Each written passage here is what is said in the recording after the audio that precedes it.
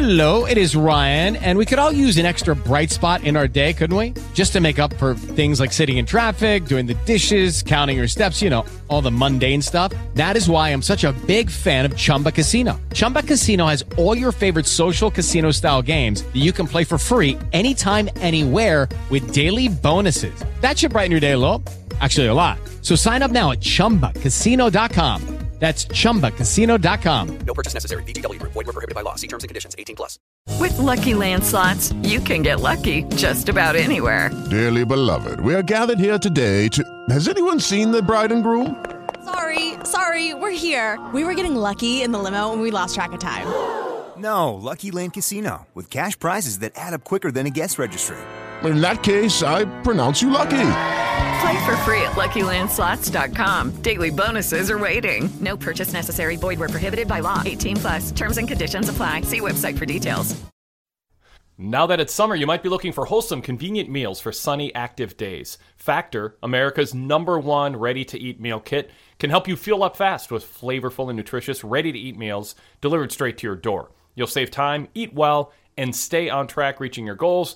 And you won't be sitting around waiting for that delivery to your front door or having to make a trip to the grocery store. If you're too busy with summer plans to cook but want to make sure you're eating well, Factor is the answer. Skip that trip to the grocery store. Skip the chopping, prepping, and cleaning up too, while still getting flavor and the nutritional quality you need. Factor's fresh, never frozen meals are ready in just 2 minutes. So all you have to do is heat and enjoy, and then get back outside and soak up the warm weather. And if you get hungry in the middle of watching pro wrestling, well, during a video package, you can throw a Factor meal in the microwave, and 2 minutes later, you're sitting down finishing the show, but with a meal you can feel good about eating. I have loved having Factor in my refrigerator. I eat primarily a vegan diet, and I love their options, but they've got options for everybody, including people who are on keto diets or people who are on no special diet. There's barbecue sloppy joes, jalapeno beef mac and cheese, red pepper queso chicken, Italian sausage, and sweet pepperonata. I think that's how you say it.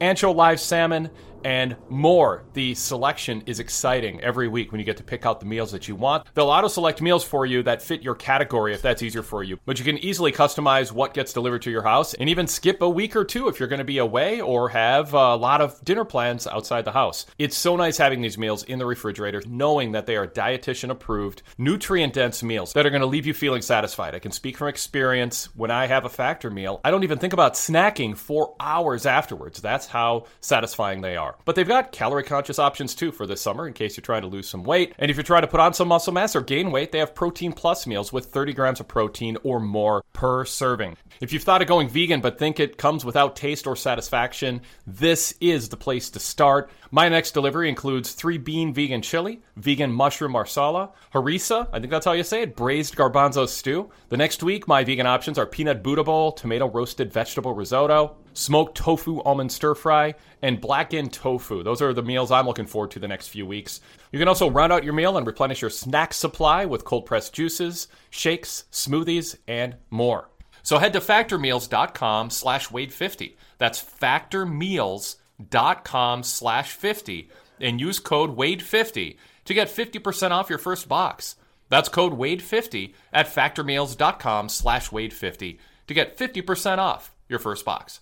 Judy was boring. Hello. Then Judy discovered ChumbaCasino.com. It's my little escape. Now Judy's the life of the party. Oh, baby, mama's bringing home the bacon. Whoa, take it easy, Judy. The Chumba life is for everybody. So go to ChumbaCasino.com and play over 100 casino-style games. Join today and play for free for your chance to redeem some serious prizes.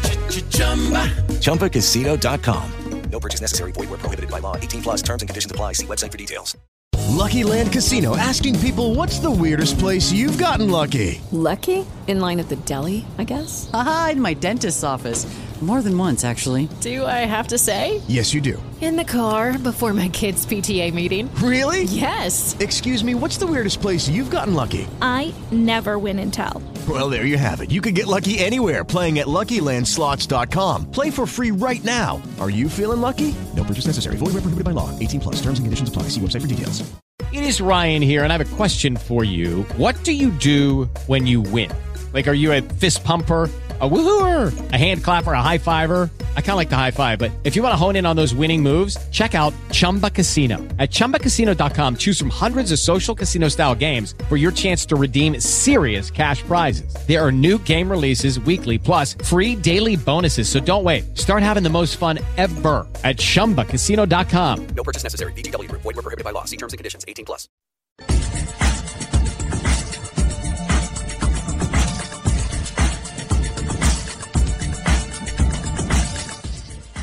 Now, PW Torch and Spreaker bring you the Wade Keller Pro Wrestling Podcast.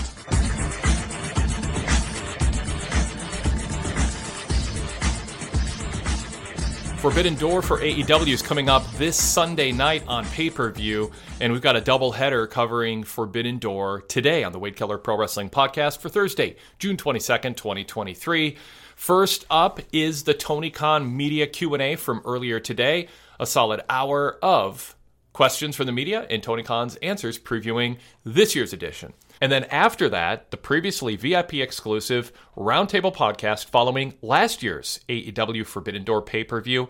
PW Torch VIP analyst Todd Martin and PW Torch columnist Sean Radican joined me for a roundtable discussion lasting an hour and a half last year, breaking down the event that included Jon Moxley against Hiroshi Tanahashi, Zack Sabre Jr. against Claudio Castagnoli, Will Ospreay against Orange Cassidy, and more. But first, today's media Q&A with Tony Khan. And just a reminder, the new flagship episode this week was dropped on Tuesday. Jason Powell from ProWrestling.net joined me, and we talked for a couple hours about current events in pro wrestling, a lot about CM Punk, a lot about the Bloodline, and more. So if you missed that, that dropped on Tuesday, and it's a couple shows down on the podcast listing if you're looking for analysis of current events. Hi, everyone, and thanks for joining us today to reconnect with Tony Khan in anticipation of the upcoming Forbidden Door pay-per-view event this Sunday at Scotiabank Arena in Toronto, historically one of the greatest professional wrestling cities anywhere in the world. So we want to get it to as many of you as we can that are on the line here with Tony over the next hour to discuss the second edition of Forbidden Door. So no two-part questions for Tony on Forbidden Door. Let's make that pledge in respect to your fellow journalists so everyone gets a fair chance. And as Robin mentioned, please make sure that your phone is unmuted. So I'm going to turn it over to Tony right now for some opening thoughts on Forbidden Door, and then we're going to open the lines for your questions. Tony, you with us? Yeah. Hey, thank you very much, Jim. Hey, everyone. I'm very excited about Forbidden Door this Sunday on pay-per-view. It was a great event last year. I'm very excited to be back at Forbidden Door this year. It's great to have our first ever pay-per-view event in Toronto. There's so many things about this show I'm excited about and excited to talk to all of you about it. So with that, please fire away. All right. Thanks, Tony. Let's get right to it. So we're going to open with Phil Strum from USA Today, and then following Phil will be Dominic D'Angelo from Ad Free Shows. So, Phil, you lead us off. Thank you. Hi, Tony. Thanks for doing this. First, this Sunday is the first time you're going to have some folks, the Elite and CM Punk, on the same card, in the same backstage since last year's All Out. That's got to be pretty exciting for AEW. Just how do you feel about that coming into the weekend? Thank you. Thank you, Phil. It's very exciting to have a pay-per-view event with so many of the top stars in AEW competing. What makes things even more interesting is we have so many of the top stars from outside AEW involved in this event, and it really feels like an all-star show this Sunday in Toronto at Forbidden Door. Very excited to have CM Punk back in AEW. The debut episode of Collision was a great success for us, both as a huge live event and as a great television premiere on TNT. I think it bodes really well for Saturday Night Wrestling on TNT. And I'm also very excited to have that great representation from the Elite. Kenny Omega versus Will Ospreay is one of the most anticipated wrestling matches all year in any promotion or any combination of promotions. Really excited about that. And also last night we announced a great 10-man tag match with Hangman Page and the Young Bucks teaming up with Eddie Kingston and Tomohiro Ishii versus Jon Moxley, Claudio Castagnoli, Wheeler Yuta, and Shota and Takeshita. And really think that can be a great 10-man tag. Of course, Ishii faced off with the BCC and Shota pretty recently at Dominion, and that was also a great match. It's very exciting to have so many of our stars back in the company, and I think this weekend's pay-per-view will fittingly be a really great star-studded event with some awesome wrestling. So very pumped for Forbidden Door and what it represents. Thanks, Phil. Yeah, thanks, Phil. Thanks, Tony. Dominic D'Angelo from Ad Free Shows is next, and Dominic will be followed by Chris Mueller from Bleacher Report. Dominic. Hey, Tony, good to speak with you again, and congratulations on the success of Collision. Looking forward to Forbidden Door this weekend, too. I'll be hosting a watch party along with it, so it'll be fun times. The question I got for you is kind of a follow-up on what Phil said. With CM Punk coming back and everything like that, wanted to get your perspective. Dave Meltzer had some reports regarding the locker room mentality and stuff like that and how that all kind of situated. I wanted to get your own personal perspective of what it's like to have CM Punk back in the locker room, and what's the overall locker room mentality and dynamic with him there? Well, I think it's been so far a positive experience these past few shows. It was great to have successful debut for AEW Collision on Saturday night.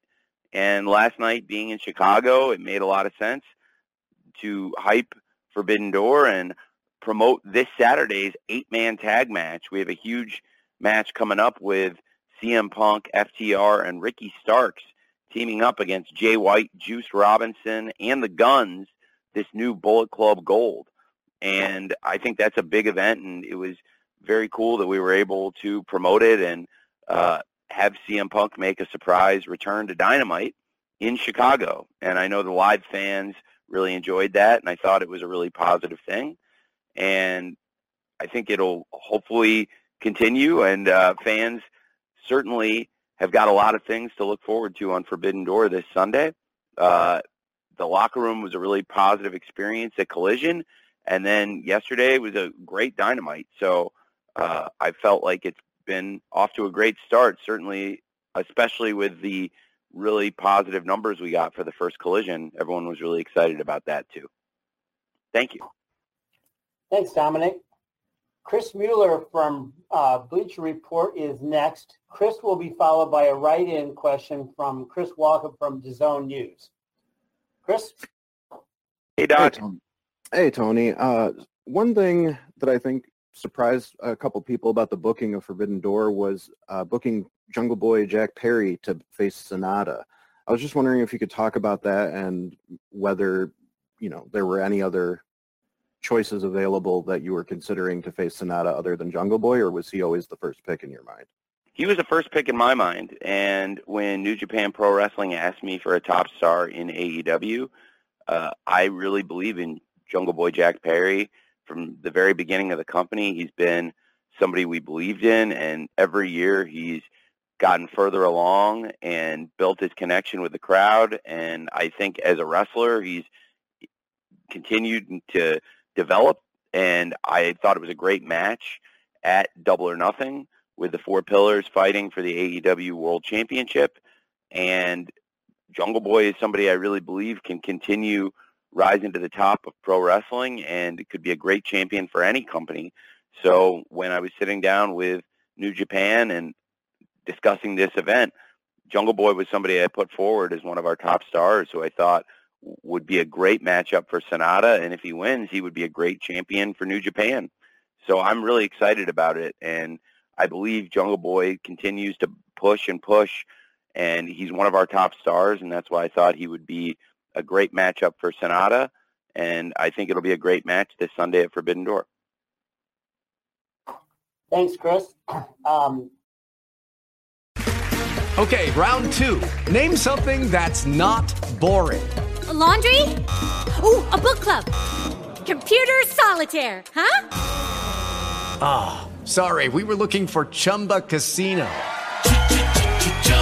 That's right. ChumbaCasino.com has over 100 casino-style games. Join today and play for free for your chance to redeem some serious prizes. ChumbaCasino.com. No purchase necessary. Void where prohibited by law. 18+ terms and conditions apply. See website for details. It is Ryan here, and I have a question for you. What do you do when you win? Like, are you a fist pumper, a woohooer, a hand clapper, a high fiver? I kind of like the high five, but if you want to hone in on those winning moves, check out Chumba Casino. At ChumbaCasino.com, choose from hundreds of social casino-style games for your chance to redeem serious cash prizes. There are new game releases weekly, plus free daily bonuses. So don't wait. Start having the most fun ever at ChumbaCasino.com. No purchase necessary. VGW Group. Void where prohibited by law. See terms and conditions. 18+. Hey guys, it is Ryan. I'm not sure if you know this about me, but I'm a bit of a fun fanatic when I can. I like to work, but I like fun too. It's a thing. And now the truth is out there. I can tell you about my favorite place to have fun. Chumba Casino. They have hundreds of social casino style games to choose from with new games released each week. You can play for free anytime, anywhere. And each day brings a new chance to collect daily bonuses. So join me in the fun. Sign up now at ChumbaCasino.com. No purchase necessary. VGW Group. Void where prohibited by law. See terms and conditions. 18+.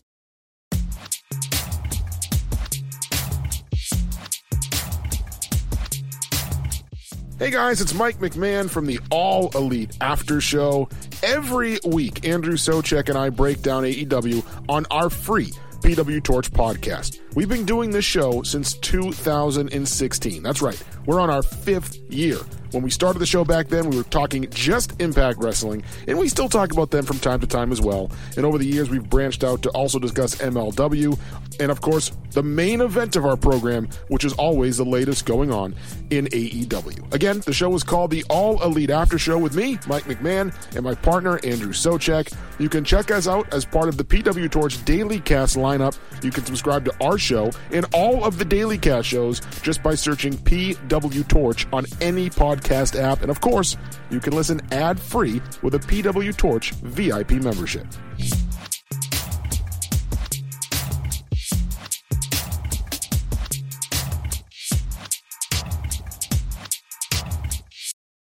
With the Lucky Land Slots, you can get lucky just about anywhere.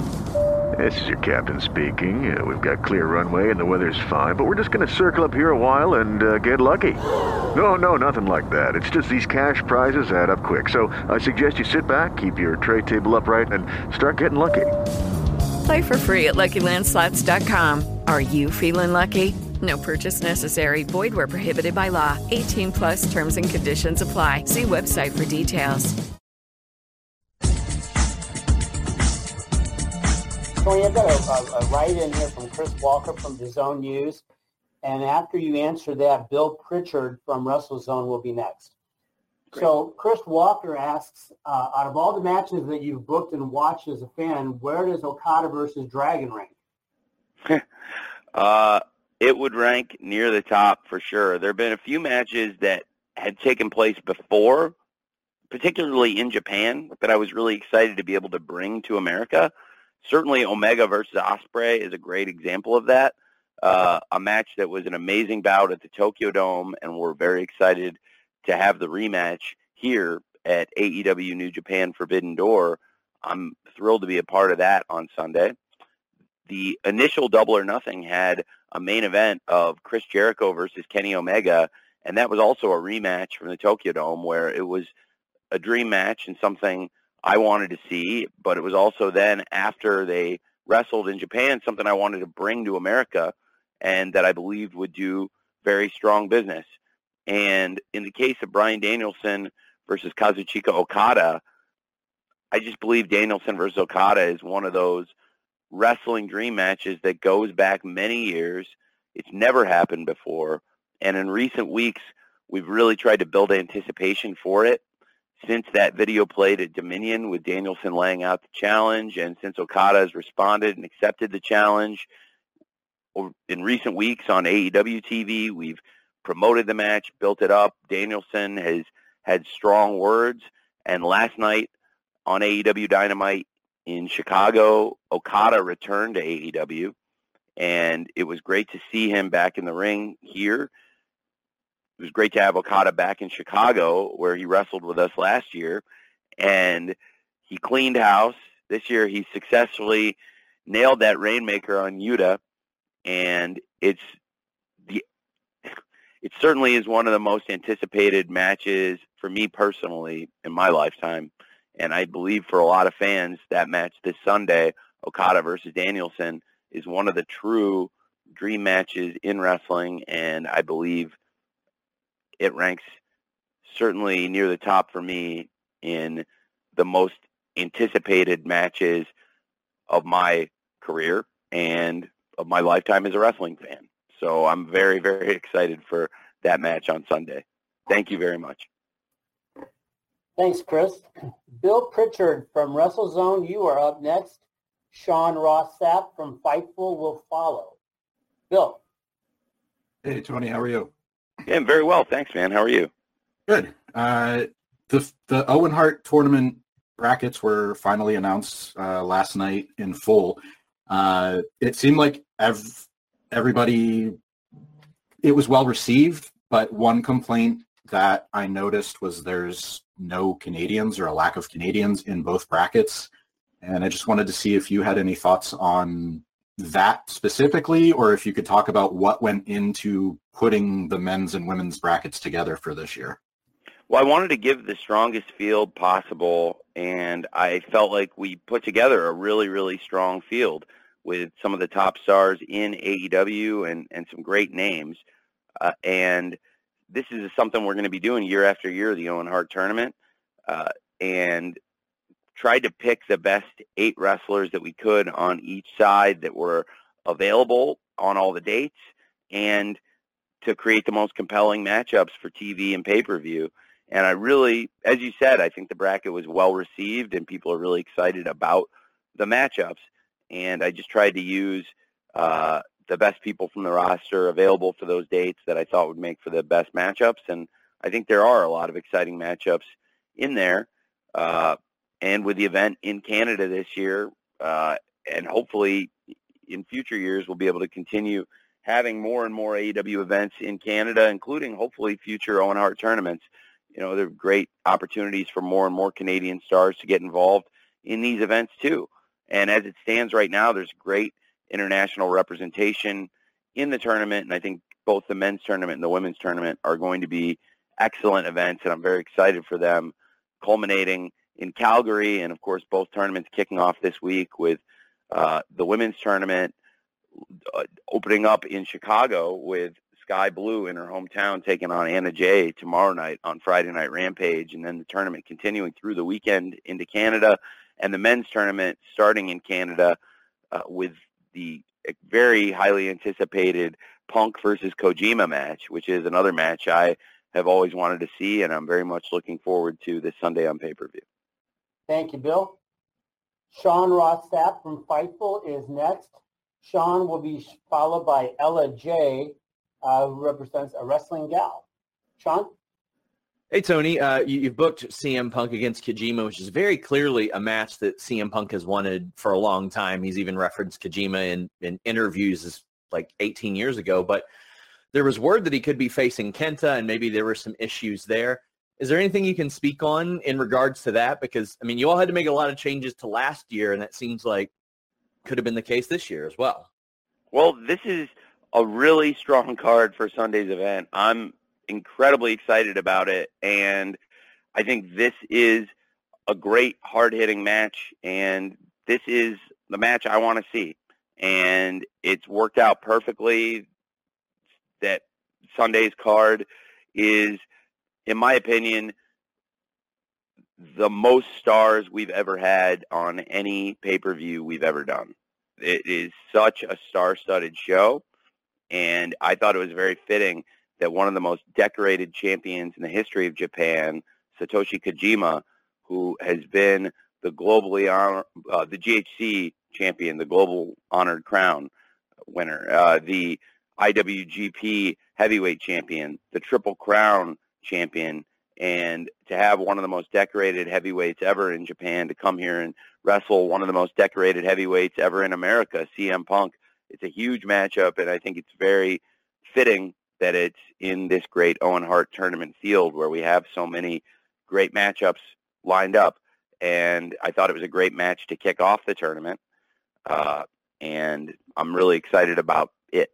And I think Kojima, for us, is an amazing get, and somebody I was really excited to have in. He was involved in the biggest pay-per-view we ever had, All Out 2021, which is the most successful non-WWE wrestling event on pay-per-view since the 90s. And he was a great part of that event. He had a great match with Jon Moxley, and I loved working with Kojima, and he was somebody I really wanted to bring back to this event. So I was very excited about it. And for me personally, Kojima versus Punk is a match I've always wanted to see. I think they both always wanted to wrestle each other. So it's a great, great match for us on the card.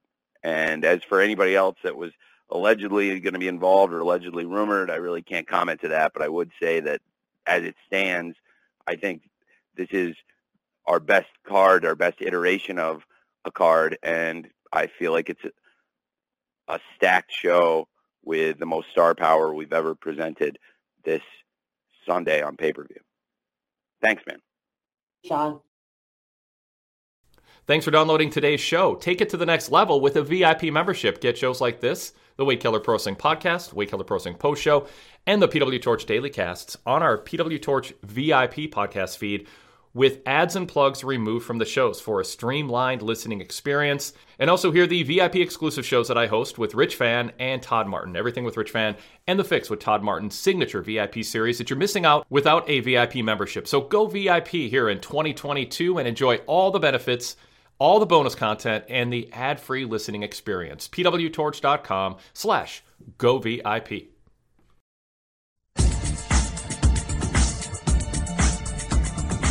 Ella J., a wrestling gal, is next, and we will follow Ella with a write-in from Zach Haydorn from PW Torch.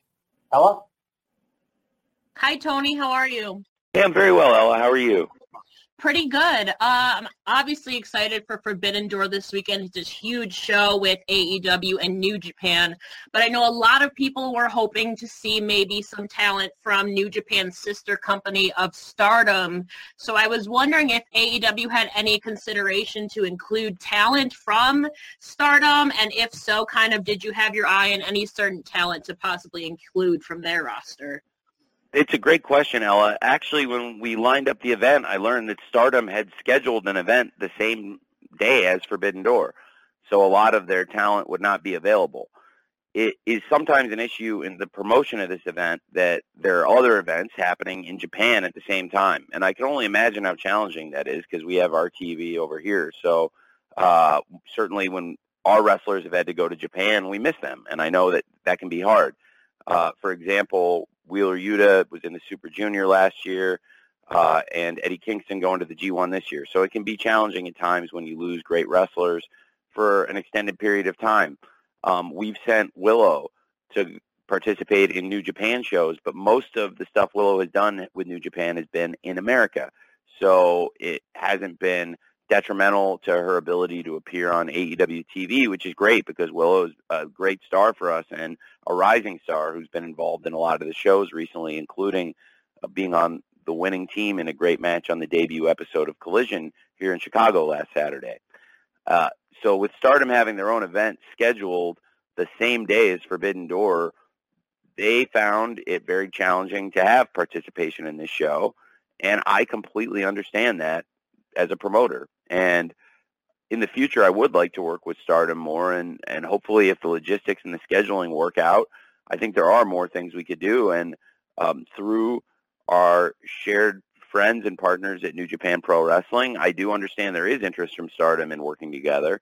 And the key is finding dates when we're not doing shows at the same time, when the talent can cross over and work together a little more. But it's definitely something we did talk about and are very open to in the future. All right. Thanks, Ella. I've got a write-in here from Zach Haydorn from PW Torch, and after you answer that, Tony, we'll go to Jim Barcelona for the Miami Herald. Zach's question from PW Torch is pretty straightforward. How is booking this year's Forbidden Door event different than putting on the inaugural event last year? Well, that's a really great question. It's been different, and I'll talk to you about how it's been different. First of all, the rapport has been built. I already had a really good connection with Rocky, but Ghetto and I were getting to know each other better last year. Now I feel really close to Ghetto. I think we're friends and have a great relationship. And he was actually in the office with me working last night, and it was great to have him there. And in addition to having a better connection with Ghetto-san and having built a closer relationship and and even more trust than we had going into last year, which I think we'd worked together at a distance, sending people back and forth, talking through Rocky, but really built a personal rapport last year that's gotten stronger. And I really like Ghetto and really respect him. And also on the business side, I've built a stronger connection with Obari-san. And Mr. Obari's done a great job with the New Japan Pro Wrestling office in the business side, building that, as Ghetto has done an amazing job with the booking and creative. And I love working with both of them. I think they're both tremendous.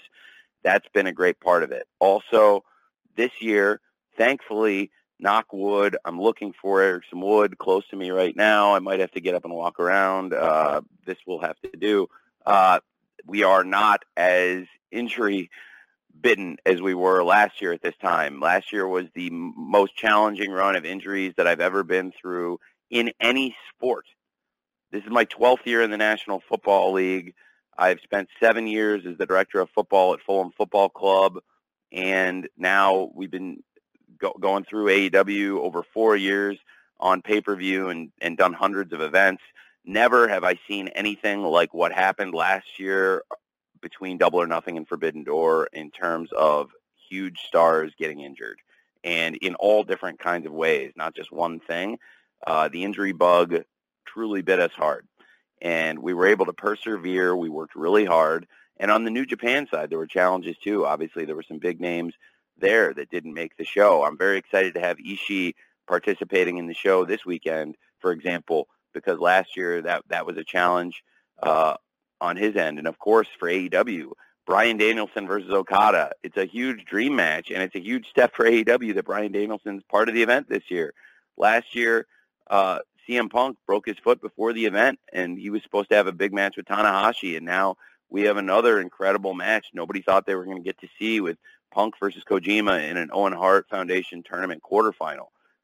And Kenny Omega is one of the biggest stars in AEW and one of the biggest stars ever in New Japan Pro Wrestling. And Kenny Omega is here and having the rematch with Will Ospreay under these incredible circumstances on AEW New Japan Pro Wrestling Forbidden Door. Last year, so many of these great stars were not available, and we still had what was, in the opinion of so many fans all over the world, the greatest wrestling show in the world all year last year. And this year, we haven't had those same issues with injuries. There have been issues, but it's been great putting the show together, and I feel like it's been less challenging in many ways to get to this point. And we had a show that was so great last year, and people had questions going in if we were going to be able to make it as good as it looked on paper and as good as it originally looked on paper, and we were able to do that despite all those injuries, all those challenges. This year, it feels like the card has come together without that same wave of injuries that affected last year's show. And so I believe we can do an even better show this Sunday at Forbidden Door on pay-per-view. I think the show can be even better than last year's show, which is one of the greatest things I've ever been associated with. Thanks, Zach. Jim Barcelone from the Miami Herald is next. Amy Nemedy from WrestleJoy will follow Jim. Jim, you're up. Thank you, Tony. With the crossover we've seen with MMA and pro wrestling, the pro wrestlers, and even sometimes the companies, I'm just curious because the report I saw about Bellator, if MMA is something that you all are interested in, and if so, how does that help AEW if it does? Thank you. I was surprised to see that report. I haven't had any conversations with them about that, so I don't know what that was about. My father hasn't had any conversations with them either. I'm not even sure who you'd talk to. I don't even know, honestly, who owns the promotion. Is Scott Coker the owner or the president? I'm not sure. I'm familiar with Bellator. I'm familiar with MMA, and have never worked professionally in the space other than having some stars from UFC appear at times in AEW. But I saw that report, and yeah, there's really nothing to that. I'm not sure where that rumor got started. But obviously, it's an interesting time in the MMA business, just as it's a very interesting time in the pro wrestling business with a lot of things happening. And with the success of AEW and our international expansion, big things like this sold-out Forbidden Door show and all of the international interest around it, and the anticipation for AEW All In, with over 65,000 tickets sold, setting all sorts of attendance and revenue records. It will be the biggest wrestling event ever in Europe, and outside of a couple of the WrestleManias as it stands right now, and only a couple of them in all the years, it would stand only next to a few of those as the most successful, highest-grossing wrestling event of all time. And there are so many things exciting there on the business side, and with the launch of AEW Fight Forever, all of this happening at the same time, it's just a really great time for the business right now. So I believe that with all those great things happening, people would look at that and say, well, sure, it would be great if there was that same competition in MMA, if that same spirit of competition. I do believe we are the greatest challenger brand in all of sports. People have written it, that this is the most successful sports startup since the AFL, and I believe that. I think this will end very differently than the AFL because I don't intend to become part of the league we compete with. I think it's good for us to be two separate leagues, whereas the merger of the AFL and the NFL turned out to be the best thing for the fans in the end. It was also a merger of equals, and it will involve parity, and the NFL is the greatest league for parity of competition and running the business in all of sports, and all sports leagues aspire to be that. I think in pro wrestling, what we've built in a relatively short time is very exciting and looks good to a lot of people. And if you could create that in MMA, it would be very exciting. But I honestly have never had any talks, and my father has never had any talks about buying Bellator, so I was surprised to see that. Was that something – I was at the show. I was backstage yesterday. Somebody sent me that. Was that something Ariel Helwani reported? I'm asking. I don't know. I know. I was muted. Yes, that was correct. You're correct. Okay, well, it would not be the first inaccurate thing Ariel Helwani has reported. That is completely inaccurate, but that's Ariel Helwani for you. Thanks. Thank you, Jim.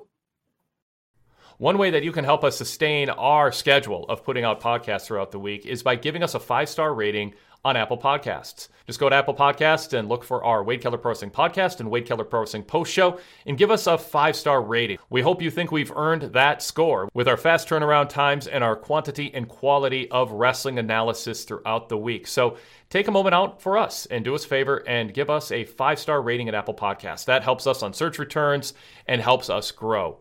And if you want, you can add a few comments about what you like about the programs in the comments section. Thank you so much.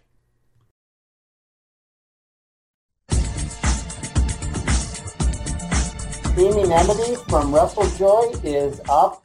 Amy will be followed by Stephanie Chase from Digital Spy. Amy. Hi, Tony. Congratulations on what is a very exciting card for Forbidden Door. Thank you. With so many people on this card, you've talked about all of the star power that you have. I really want to focus on the BCC versus the Young Bucks, Hangman Page, Ishii, and Eddie Kingston. With the BCC, we have Moxley, Claudio, Wheeler Yuta, Takeshita, and the evil Don Callis, and Shota Umino. You have a very compelling story with the Elite and BCC, but in this match, you also have a mix of people with very different goals. Eddie Kingston and Jon Moxley both faced the Young Bucks at Double or Nothing 21, and Ishii has never fought with them in New Japan, only against them as a part of the faction Chaos. Can you talk about bringing this match together with people from different backgrounds who may not even get along necessarily, but have the same goal in taking down the BCC, or in Kingston's case, just Claudio? Thank you. Well, thank you very much. I think it's a very exciting match. There are some really fascinating dynamics at play. Wheeler Yuta brought up a pretty good point today. I guess he's officially out of Chaos now, for sure. And I think he has been for a while, as we've seen, but that amused me. Well, I think there are a lot of fascinating dynamics at work here. Certainly, with Tomohiro Ishii and his involvement, he's got such an amazing history with some of his own teammates here. Like you said, he's fought against the Elite. He's fought against the Bullet Club at times, and certainly he's fought against Eddie Kingston. And we've also seen Ishii have great matches against the BCC. They had a great six-man match at Dominion, and one of the best matches I've seen in recent years was Ishii versus Moxley in the G1 in 2019. And I think there are so many fascinating dynamics here. Certainly the dynamic between Eddie Kingston and Jon Moxley is a major emotional hook to this match. And I thought Jon Moxley and what he said and his behavior and his demeanor added a lot to the show yesterday. And it was a great ending to the show, I thought, to have several of the matches intersect and then have Eddie Kingston and Jon Moxley have that interaction in the ring and build some anticipation for Sunday. Certainly, I think that got people more interested in what's going to happen there. And when Eddie said he had a partner, he meant it. He brought one of the top wrestlers in the world out in Ishii-san. And I think that's going to be an amazing 10-man tag match, following up on some great matches these people have had with each other. There's an amazing Anarchy in the Arena. They're great six-man tag at Dominion. And now something to make it very different to see Jon Moxley and Eddie Kingston, these two longtime best friends, standing on the opposite sides of the ring, makes it really, really interesting. And I know that it's going to be a great match on Sunday at Forbidden Door. And it's something now I personally really want to see, too. So I'm very excited about it. And I thought with Ishii coming in, with Mox and Eddie on opposite sides, with Eddie hating Claudio so much, with Yuta's history, with Ishii, being Chaos guys, and with so many other things happening in this match. It's just really fascinating. And certainly the Elite and the BCC coming out of Anarchy in the Arena, that amazing classic they had at Double or Nothing. There's a lot of hate, a lot of furor between those factions, those teams, and now I think even more interest in this match with Eddie Kingston and Ishii being involved, as well as Shota stepping in with his mentor, Jon Moxley, and great to have Takeshita involved in this match too, after he really betrayed the mentorship he got from the Elite. So I think there's a lot of interesting dynamics, and hopefully it'll be a great match on Sunday at Forbidden Door. Thank you. Thank you very much, Amy. Stephanie Chase from Digital Spy is next, and I'm going to follow Stephanie with a write-in question from Will Gray from Botch Spots and Chair Shots. Stephanie. Hi, Tony. How are you? Hey, I'm very well. How are you? I'm great, thanks. So, Tony, you're always juggling a lot, booking-wise. And we've heard that Bryan Danielson, Jericho have some involvement in booking and creative, as well as CM Punk on Collision. So I was wondering, with the women's roster growing, we've got like Willow, who we'll see on Sunday, Sky Blue, and more young talent. Are there any women taking a role backstage in helping with booking and creative of the women's division, and just making sure that there's female perspectives heard when working on like characters, directions, and storylines for the women's roster? Yeah, Madison Rayne and Sarah Stock both are very involved in the coaching and producing of matches. I have a lot of people who come in and make suggestions and bring ideas, including all the people you just named, and there are several others. So in addition to some people you named, certainly Sarah Stock and Madison Rayne, in addition to some other people like QT Marshall and Pat Buck, Sanjay Dutt, Jerry Lynn, Dean Malenko, and many others that have had involvement. But certainly Sarah has added a lot while she's been with us, and Madison has been here a bit longer, and Madison is tremendous. And she had been out of wrestling with an injury, but she's still backstage with us dealing with a foot injury she had in a match a couple months ago, and excited to get her back in the ring at some point, but she is tremendously useful backstage, and great to get their perspective on the women's division. We have a great team of people, and I love to get the perspective of everybody I can backstage, including wrestlers. So that might mean if it's the women's division, talking to a lot of the top women in the company and getting their perspective on matches, people they want to wrestle, ideas they might have, and I'm trying to utilize everybody's stuff.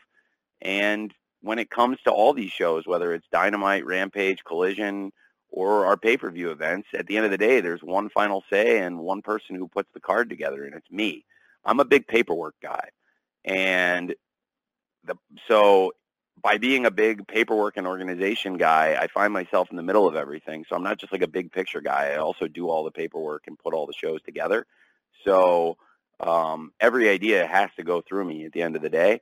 So a lot of the top women in the company, wrestlers, are also very creative people. So I love getting ideas from people like Ruby Soho, Tony Storm, Britt Baker, Jamie Hayter, a number of others. Jade has had great ideas at times, and great to have Chris Statlander back in the company. I love working with the wrestlers personally, hands-on, and then also we have great coaches, men and women, that will talk to them, get their ideas, and we try to organize things, and then I put everything into one format to get us all on the same page, literally. Thanks. Thank you, Stephanie. Now you can subscribe to our VIP podcast lineup within the Apple Podcast app using your Apple account. That's new as of March 2022. Just search PW Torch in your Apple Podcast app and you'll see the PW Torch Daily Cast logo show up. That's our free show that's been around forever. And also the PW Torch VIP podcast logo. There is a free show every week, so subscribe even if you don't plan to go VIP and get a sample of our VIP tier programming. But if you click subscribe, then you'll become a VIP member instantly with a 3-day free trial, after which your Apple account will be charged. So you don't need to take out your credit card, debit card, or go anywhere else. If you listen to our free shows on Apple Podcasts, you are 5 seconds away from being a VIP member with a 3-day free trial. So we invite you to check it out. That includes dozens of VIP shows throughout the week, including VIP versions of the Wade Keller Pro Wrestling post shows and podcasts and daily casts. All those episodes are presented to VIP members with ads and plugs removed, along with VIP exclusives like our post-pay-per-view roundtables, the Wade Keller Hotline, The Fix with Todd and Wade, Everything with Rich and Wade, and many other VIP exclusive shows. Just search PW Torch within the Apple Podcasts app.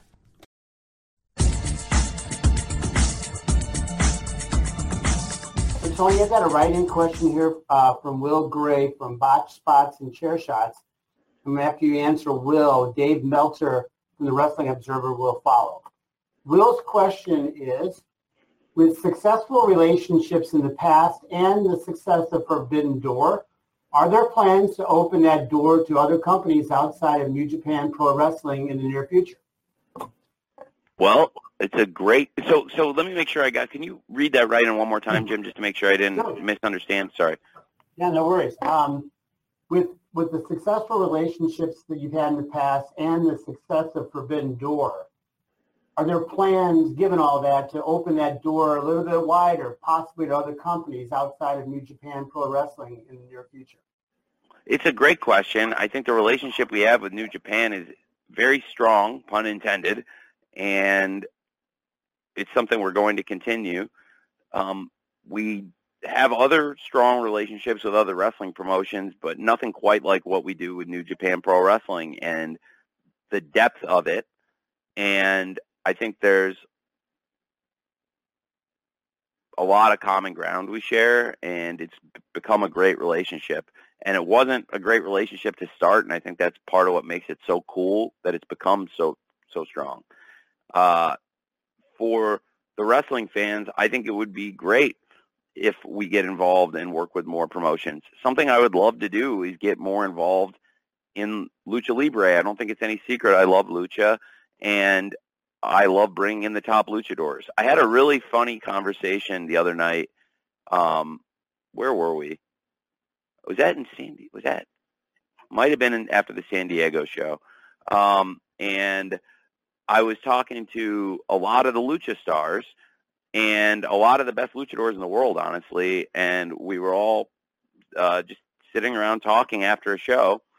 And I don't think they knew how much I loved Lucha, and we started talking, and then I started talking about old CMLL and how coming out of college, especially after WCW and ECW closed, I really found myself watching a lot of the CMLL TV at the time, and I thought it was a great run of wrestling. It's funny. I mean, the Jungle Boy theme was at one point, the song is called Tarzan Boy. Well, there was a wrestler, Tarzan Boy, who teamed with Ultimo Guerrero and Rey Bucanero, and that was a pretty similar entrance, I'll have to admit.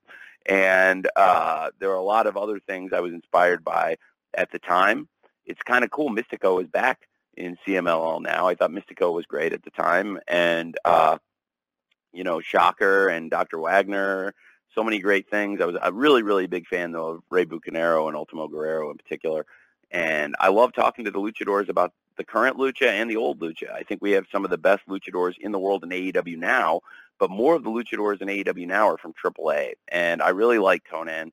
And we don't always agree on everything wrestling-wise, but as a person, Carlos is a really good guy, and I like him. And I like working with a lot of the luchadors that he has promoted, and some of them are people he's discovered. And we've had a great group of people that have come through here. And I think a lot of our American and international wrestlers from outside of Mexico also are great at working that style. So I do love working with Lucha Libre also. But one thing that's challenging is there's two major promotions, and we sit in a pretty interesting place where New Japan is partners with CMLL, but I work pretty closely at times with AAA and bring in a lot of those wrestlers.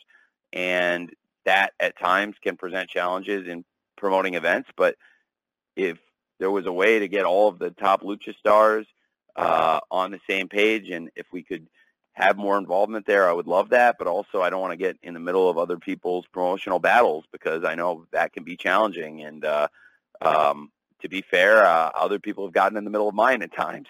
So I do love lucha, so I think that would be something interesting there. Of course, I do think, in addition to working with New Japan, there have been conversations about if we could do things with Stardom, which I think would be really exciting. And we have a great women's roster in AEW and a great women's roster that I control in Ring of Honor as the booker there too. So I would really love to have more involvement with Stardom, more involvement with Lucha promotions.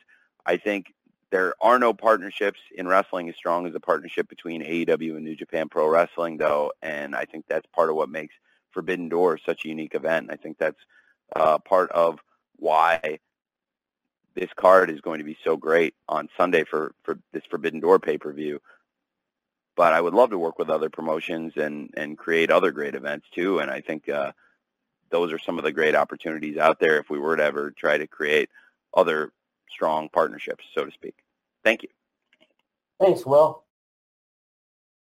You can support us on Patreon and get these shows with ads and plugs removed. The Wade Keller Pro Wrestling Podcast, Wade Keller Pro Wrestling Post Shows, and the PW Torch Daily Cast throughout the week with ads and plugs removed, plus a few bonus VIP shows throughout the month for just $4.99 a month. Check it out, patreon.com/PWTorchVIP. That's patreon.com/PWTorchVIP. And you can also upgrade to other tiers and receive even more benefits through Patreon.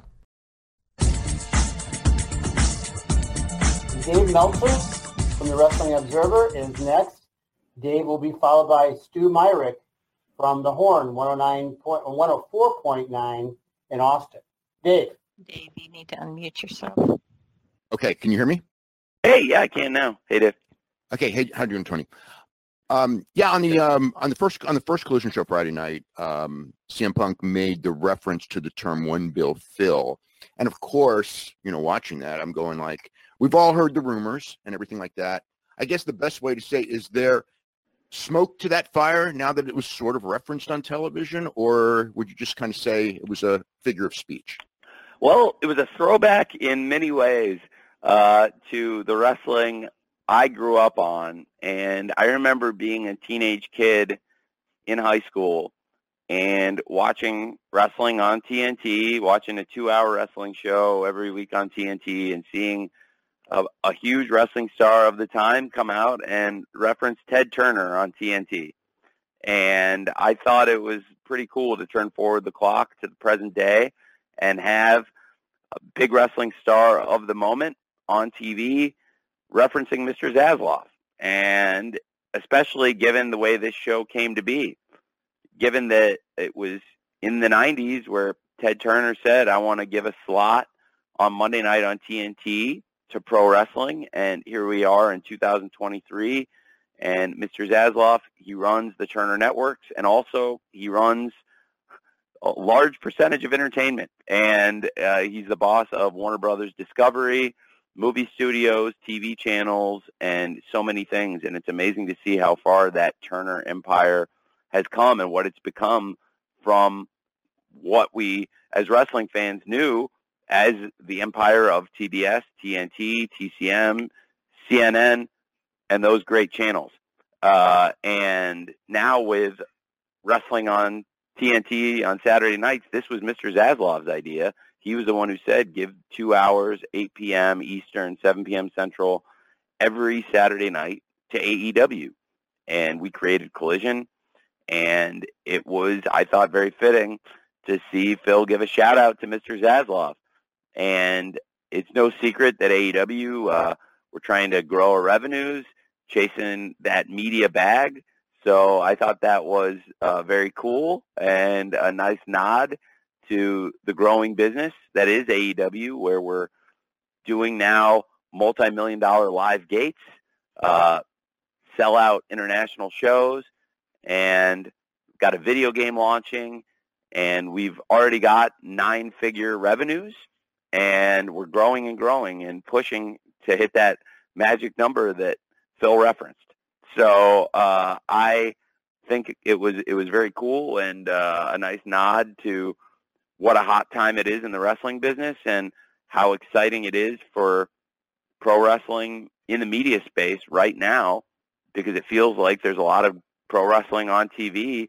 And for a fan, especially, well, for all fans, I was about to say one specific age group of fans, but I'm not going to do that. Instead, I'll take it across all age groups, because I think it's whether you were there 20-something years ago and had all this wrestling on TV and knew what it was like to have wrestling almost every night on TV and be able to find it whenever you wanted, because it wasn't like that for a long time for a lot of us. And it feels like it is again now, where there's a lot of wrestling on TV, and that's because of the fans, because fans are supporting it and making wrestling good business again for the TV networks.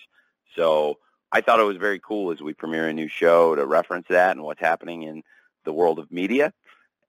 And it was a great debut, and that was a big part of it. So I enjoyed it. Thanks, Dave. Thank you, Dave. Stu Myrick from The Horn, 104.9 in Austin is next. Stu will be followed by Steve Fall from 10 Count.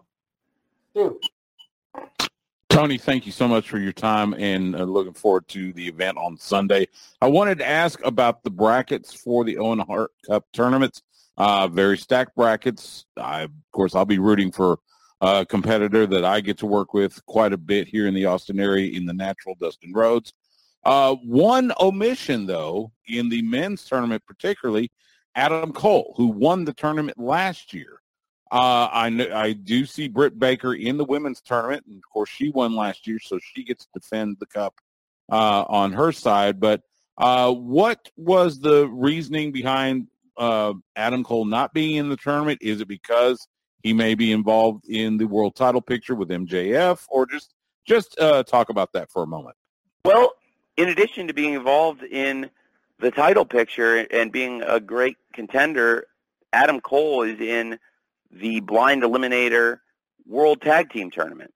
So with his participation in the tag team tournament, it would be challenging for him to be in both brackets at the same time. I'm planning to promote all the exciting tournaments coming up. It kicks off this week with the Owen Hart tournament launching on Rampage, bracket breakout with the brackets going forward for the fans to track what's happening in the Owen Hart men's tournament, the Owen Hart women's tournament, and next week as we launch the Blind Eliminator bracket. We know MJF and Adam Cole are going to be a team, and we're going to learn more about the other teams involved in this great tournament, chosen at random in that blind drawing by Tony Schiavone. And I think Adam Cole had an amazing match last week on Dynamite in that 30-minute draw with MJF. And we saw them back in the ring together facing each other last night face-to-face. But now we learned they're going to be partners in this tournament, which is very exciting. They have a lot of differences, but they do have some things in common.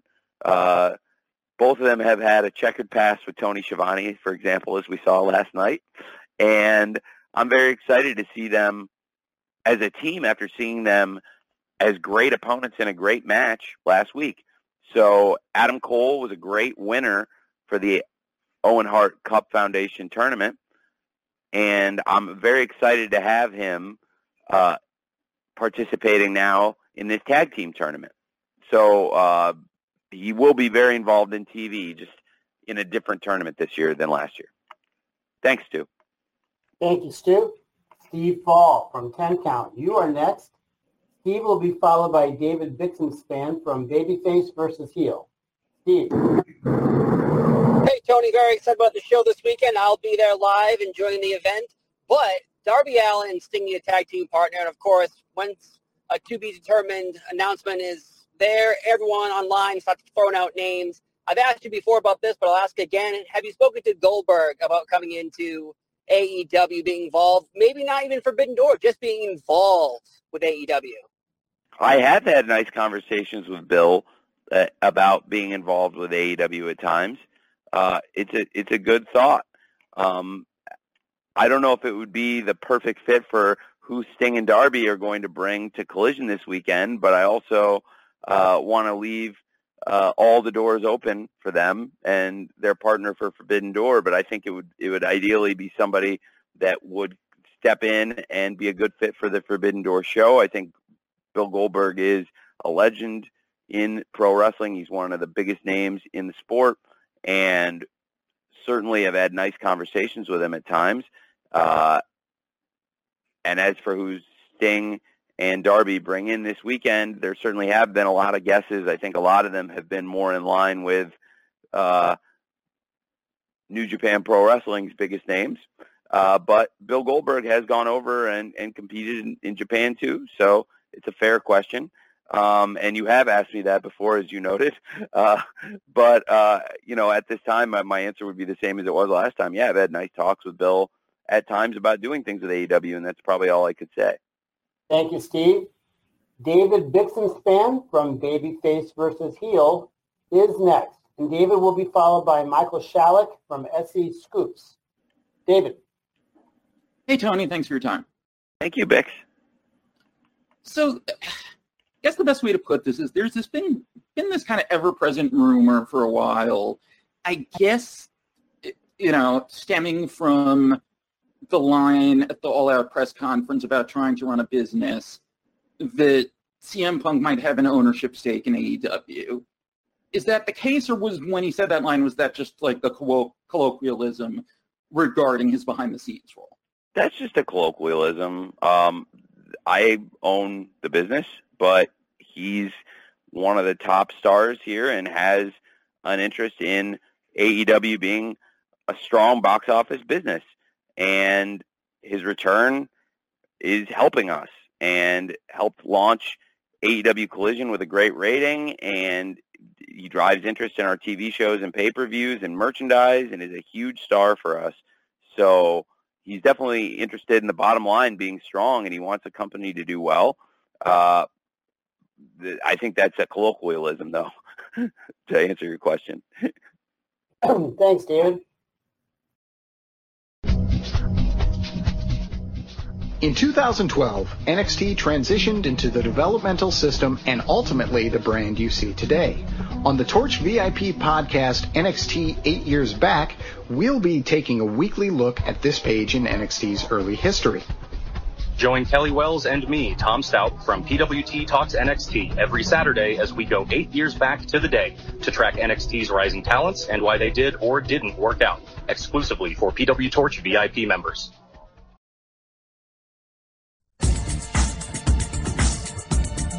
Michael Shalek from SE Scoops is next, and we will follow Michael with what I believe will be our final reporter of the day, Rick Uccino from SB Nation. Michael? Hey, Tony. Good luck this weekend and next week with the video game launch. My question relates to AEW Collision viewership. So the show started off great with, I think it was 816,000 viewers for the premiere episode. Has Warner Brothers expressed what level of viewership they're looking at to consider the show a success? Is it simply a matter of doing better viewership than what was airing previously in that time slot, or is there like a range that they would really be happy with? Well, I know that this was considered a very successful debut. I'm not sure exactly what the specific number projection is week to week, but I know that for the debut, we beat estimations. It was a very successful debut for AEW Saturday Night Collision on TNT. And going forward, I don't know what the exact number that would be considered the projection week to week. I do know that certainly past performance of the time slot would be a good comp. I think we have high expectations, and we were really excited about the debut of Collision, and I think it's great timing for us. As you said, it's just a really exciting time for AEW with the launch of Collision and now Forbidden Door this weekend, and it feels like, at least to me personally, I feel like we've been on a great run of shows. I really liked the show last night and a lot of the things we did leading into Forbidden Door. I loved the debut of Collision, and certainly I felt like the Dynamite the week before that was also very, very strong and built anticipation. And now with Fight Forever coming out, and the summer is just going to continue to build. We have so many shows I'm looking forward to, and then, of course, All In London at Wembley Stadium. So many big things happening. So for me, yeah, it feels like there are a lot of great things, and that number was considered a big success. Going forward, I would say we just want to do the best we can every week. I don't know exactly what the right number you'd consider a success would be, but like you said, I think it was looking at past performances of that time slot. You know, you'd see we've done very well with our launch, and I hope to continue doing good numbers on Saturday nights on TNT for Collision. Thank you. Thanks, Michael. Okay, so Rick Uccino from SB Nation, you're our go-home reporter. So you're up, Rick. All right, well, no pressure on me. Tony, thank you so much for getting one more in here for me, and sure, really appreciate your time. Obviously, there's been a couple of big returns in the last few weeks. First, Chris Statlander, shocking the world, defeating Jay Cargill. And now CM Punk has come back, both coming back from major injuries, and both of them really kind of just diving into the deep end. Chris had 5 matches within her first 8 days. CM Punk is going to have 3 matches and hit every major show within his first 8 days. When it comes to handling a workload for talent when they come back from a major injury, and for these stars, their second ones with the company, do you have a set philosophy on that, or do you kind of take it on a talent-by-talent basis of how much work they can handle out of the gate? Well, can you out of the okay? That's a great question. I think I got the gist of what you were asking there. So it's a very good question. It certainly depends on the wrestler and the injury, I think, as to the amount of work you want to have them doing coming off a major injury and how quickly you rush them into multiple matches. I thought for both CM Punk and Chris Statlander, they're both great stars in AEW, and both of them had very different injuries, but they were both very serious injuries that kept them out for a long time. And in both cases, when they're available, we really want to get them in there and feature them. So Chris Statlander's been a major part of the TV and also out on the house shows defending her championship. And CM Punk now has hit the ground running and is a major part of the wrestling again here in AEW. And he had a great return match last week in the trios match. 1 week later, he's coming back, and as you said, he's got 2 matches this weekend in Toronto, and that's great for us.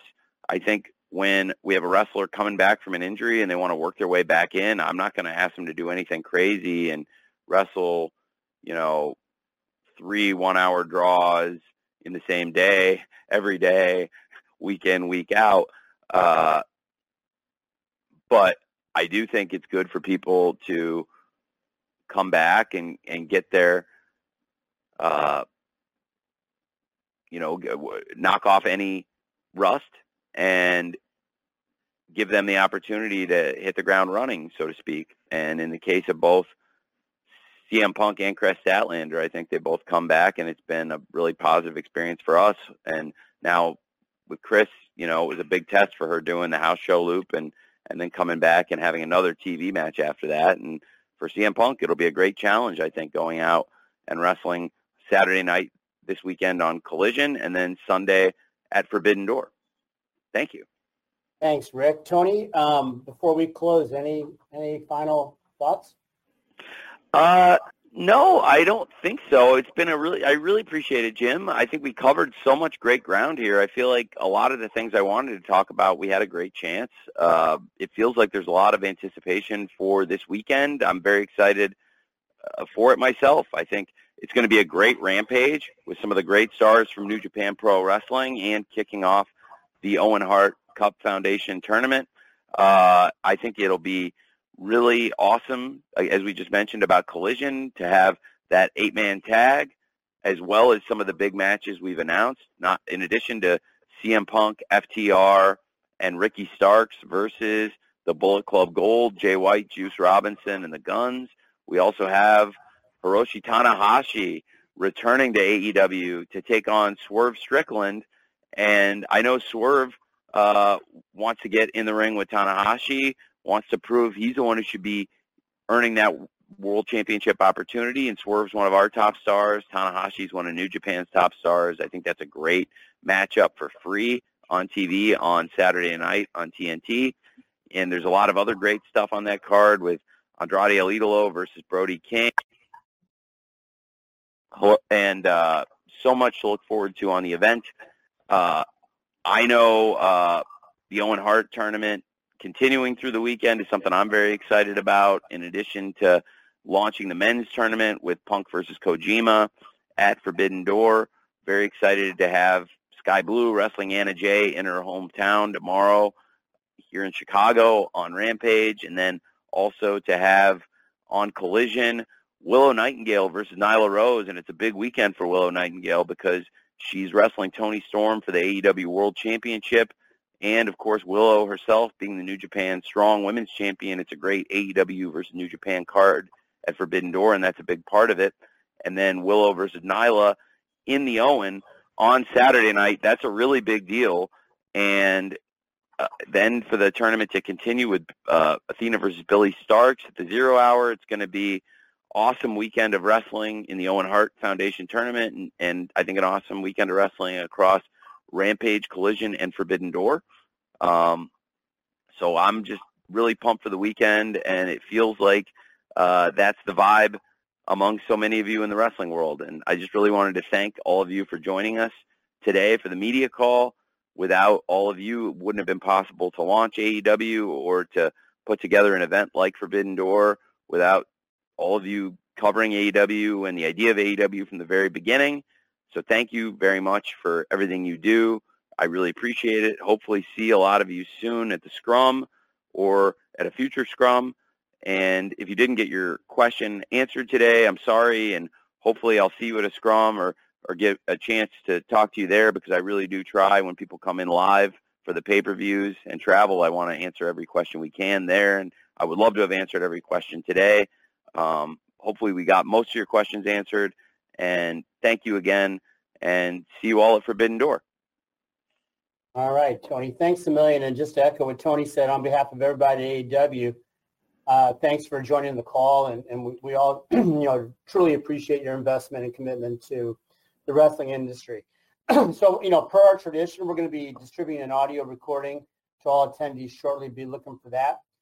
We hope to see you this weekend in Toronto. And in the meantime, on behalf of everyone at AEW, we wish you the best of everything this summer and always. See you in Toronto. march through pro wrestling history with a PW Torch VIP membership throughout the week, every week. We jump back 18 years to our earliest podcasts, and you can march through our coverage of pro wrestling history with our contemporaneous coverage of all the major pay-per-views, Wade Keller hotlines with behind-the-scenes news, the Bruce Mitchell audio shows with in-depth current events analysis at that time, along with history lessons and strong opinions, The Real Deal with Pat McNeil with the Hot 5 Stories of the Week and the Indie Show lineup of the week, and more. Go VIP and relive wrestling history or learn about it for the first time as we continue to march through our 2005 library near the anniversary dates of when they aired 18 years ago on that date. To become a PW Torch VIP member, go to pwtorch.com/govip and sign up today.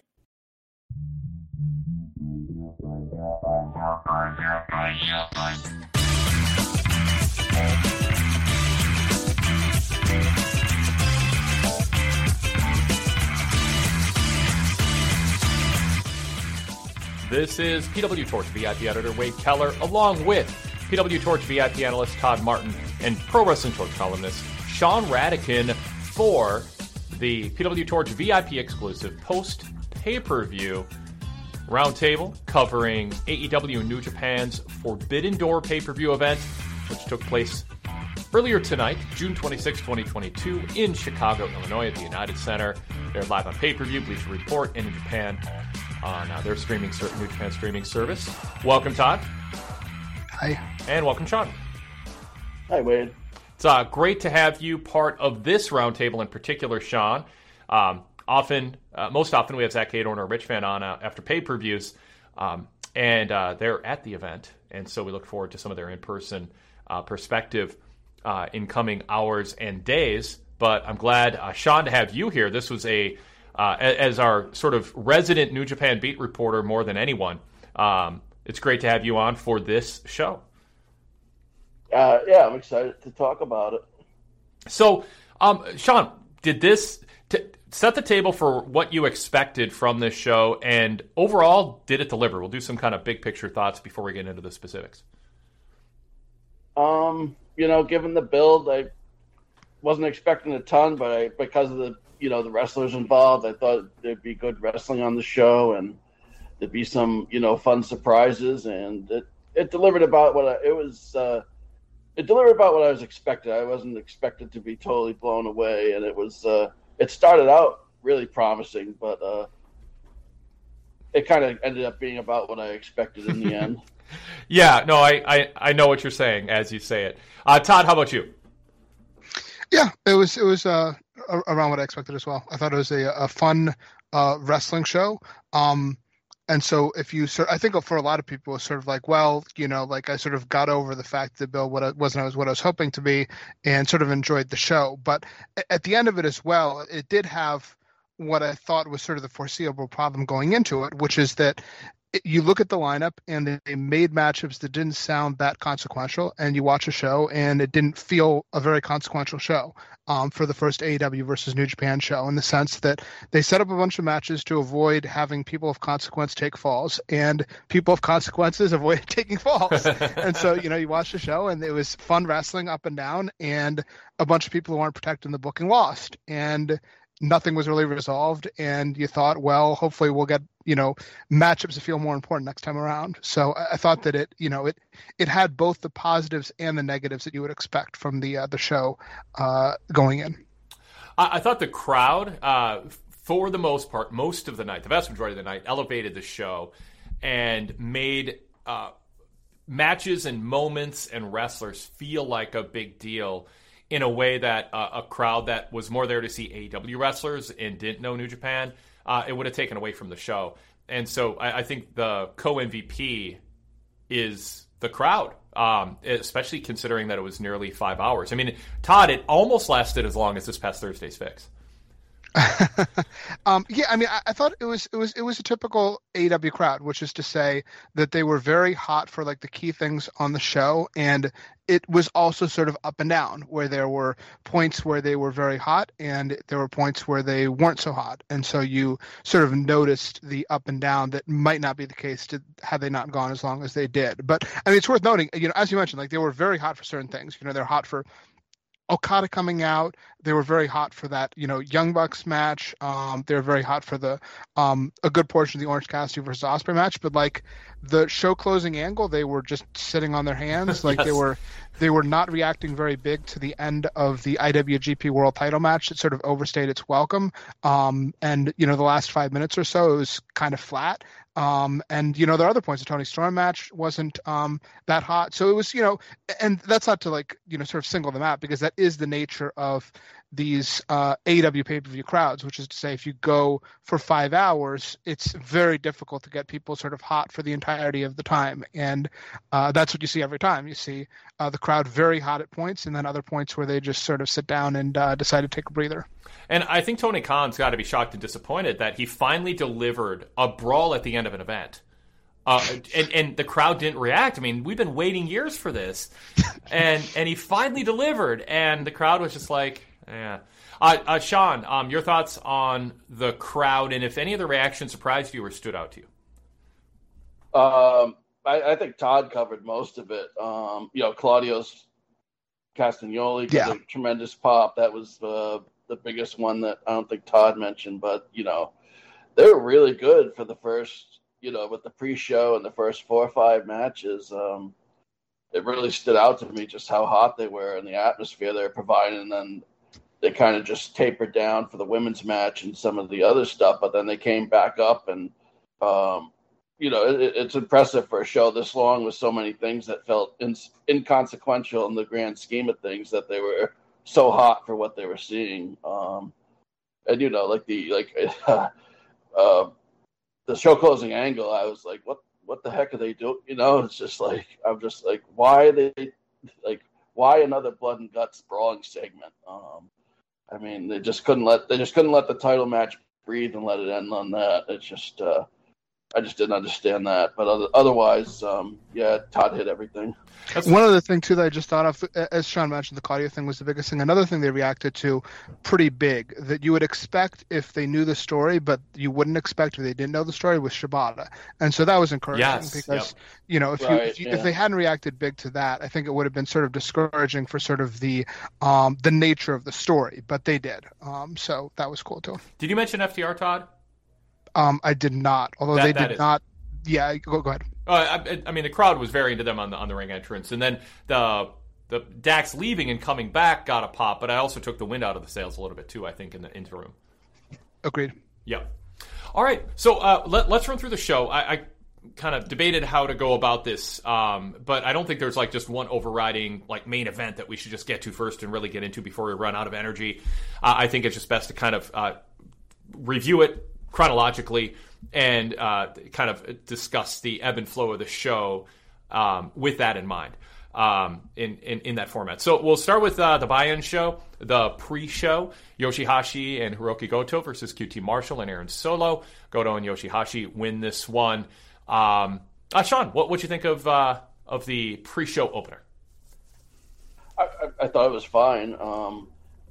I wasn't expecting much, and because the crowd was so hot, it was fun to watch. I talked with Rich about this on Radican Worldwide the other day, just about QT Marshall, getting the spot on the show over other acts, but the crowd really played into his heel stuff, so it was, I was like, well, I guess, if that's the kind of reaction he gets, then I guess they can roll him out there.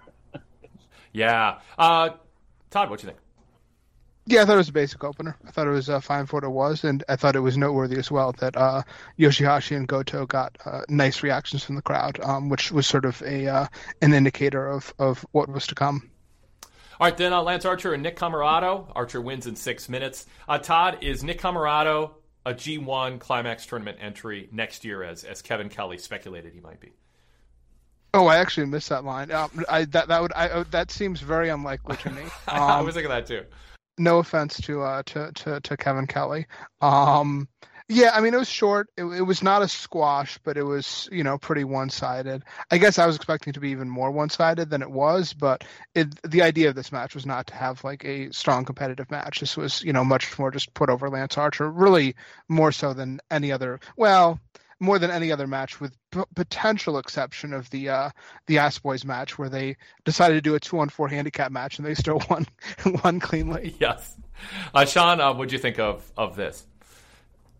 It was fine. Like, you covered the line where I thought Kevin Kelly was really reaching deep when he said that he'd be in G1. Nick Camarado would be G1 next year. It was good showcase for Lance Archer. He's the guy heading over to Japan for AEW. So I guess the idea was just to put it over, get some plugs in for G1 and showcase Lance Archer, and this did that. Yep. Do you remember when Hulk Hogan shocked the world and formed the New World Order? Or when Stone Cold Steve Austin passed out on the sharpshooter to Bret the Hitman Hart? I'm Torch contributor Frank Pettiani, and I've reviewed these shows and many more for my exclusive VIP podcast, Pro Wrestling Then and Now. Together with a rotating chair of co-hosts, we go back 10, 20, even 30 years, review pay-per-views from top to bottom, talk about where the wrestlers were at the time, and compare what took place then to what is taking place now. You get exclusive access to these and other podcasts as part of your PW Torch VIP membership, which is compatible with the Apple Podcasts app. Visit pwtorch.com/govip for details and sign up form.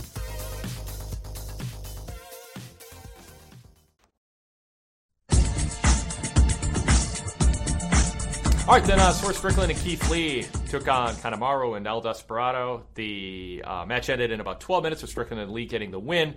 And then we got a post-match promo with Ricky Starks and Powerhouse Hobbs, where we got 80s Chicago Bulls and 90s LA Lakers references, which, the United Center crowd reacted. No. We don't. We got 90s Bulls and 2000 Lakers. Oh, yeah, you're right. I'm off by a decade. You're right. Magic and Bird would have been the 80s references. I do stand corrected. Yeah, it would have been Magic and Kareem, and if it was the 80s Lakers, and wait, no, you said 80s Bulls, so it would have been getting uglier in the 80s. Yes, well, I mean, I guess Pippen and Jordan did come along in the mid 80s, but yes. Yeah. No, and that's what tripped me up. But I'd say Magic and Bird if you're talking about. Oh, but then they were talking teammates, not top rivals. So never mind. But I'll work on this and get back to you, Todd. So anyway, Todd, your thoughts on this tag match?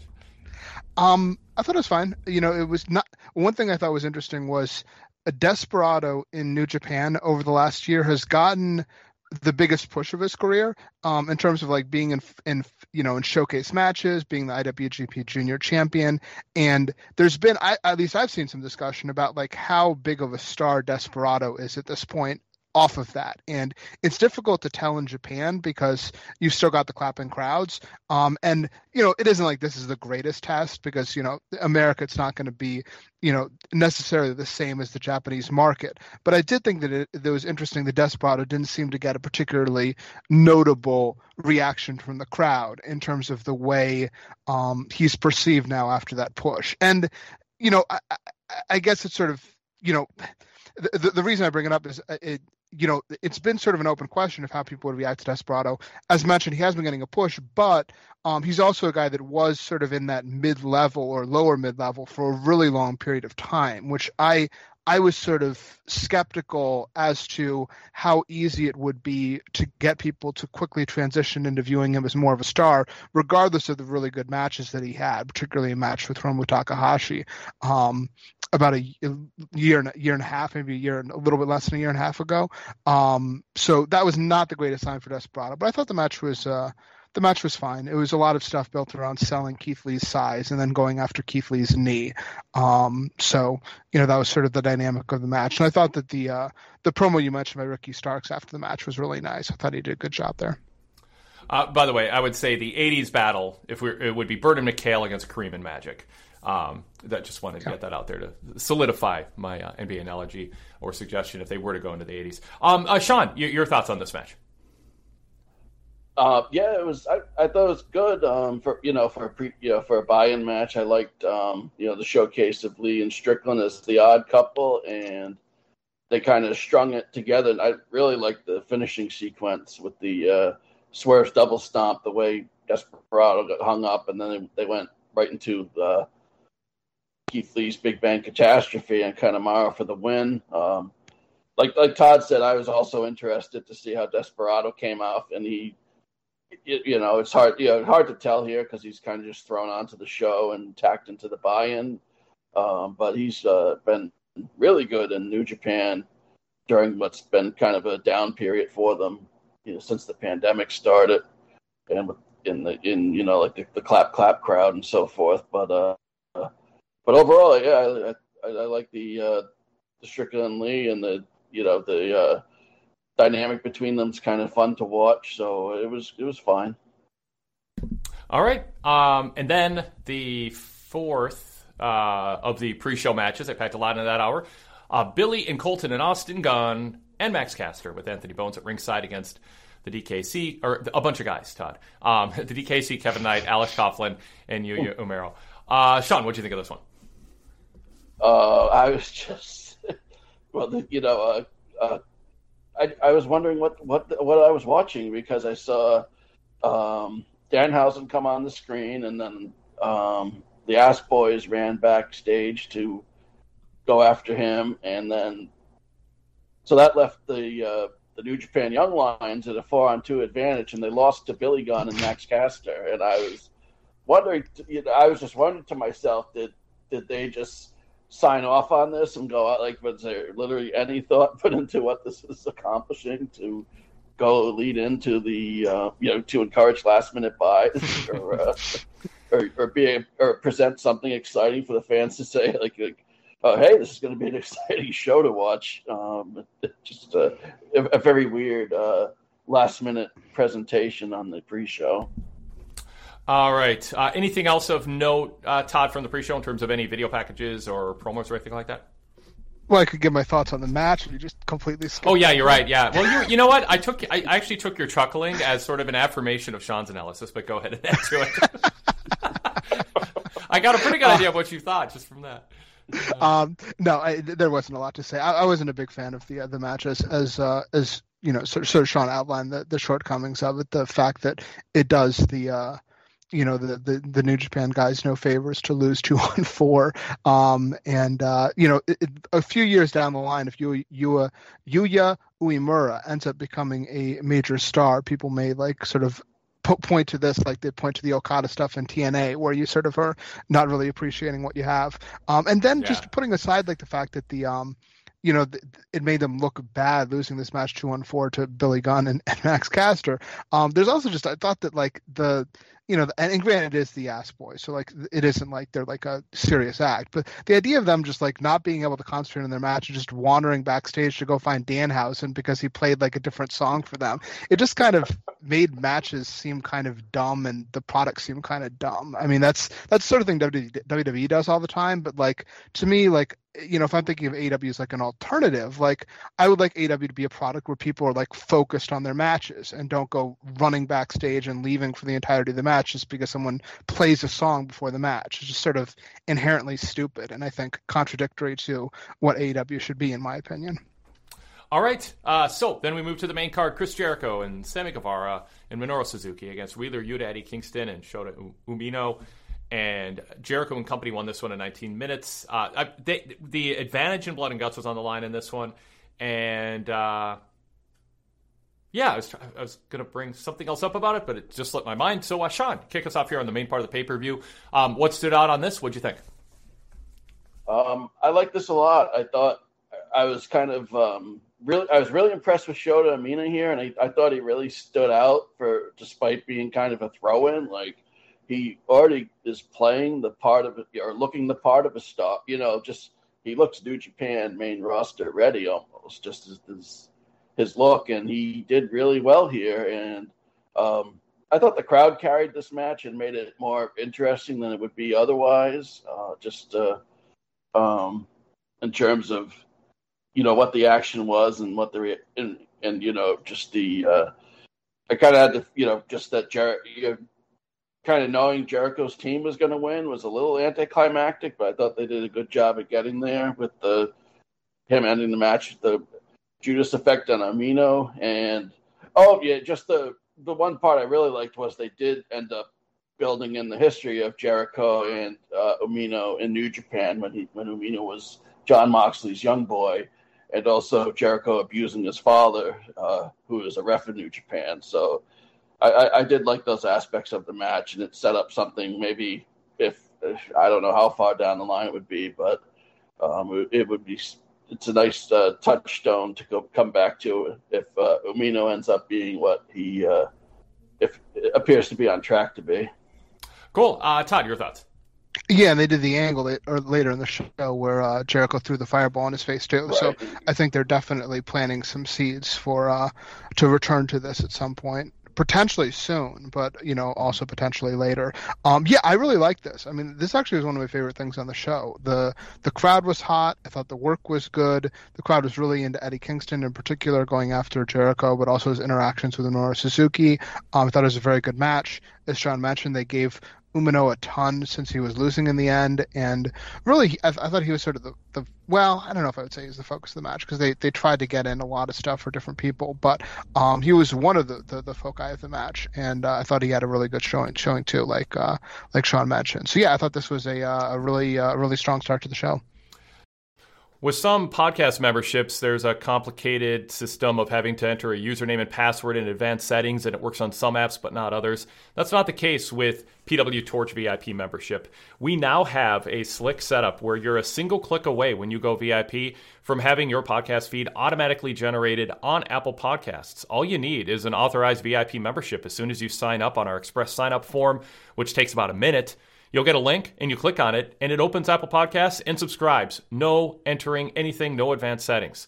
You can also subscribe on more podcast apps than ever other than Apple Podcasts, including Beyond Pod and Dogcatcher on Android, and many others on iPhones and iOS. So VIP membership, it's more convenient than you realize. Get all the benefits of VIP membership, all the VIP exclusive podcasts, and these shows with the ads and plugs removed with a VIP membership. pwtorch.com/govip. It's quick, it's easy, it's convenient, and we think it's worth it. pwtorch.com/govip.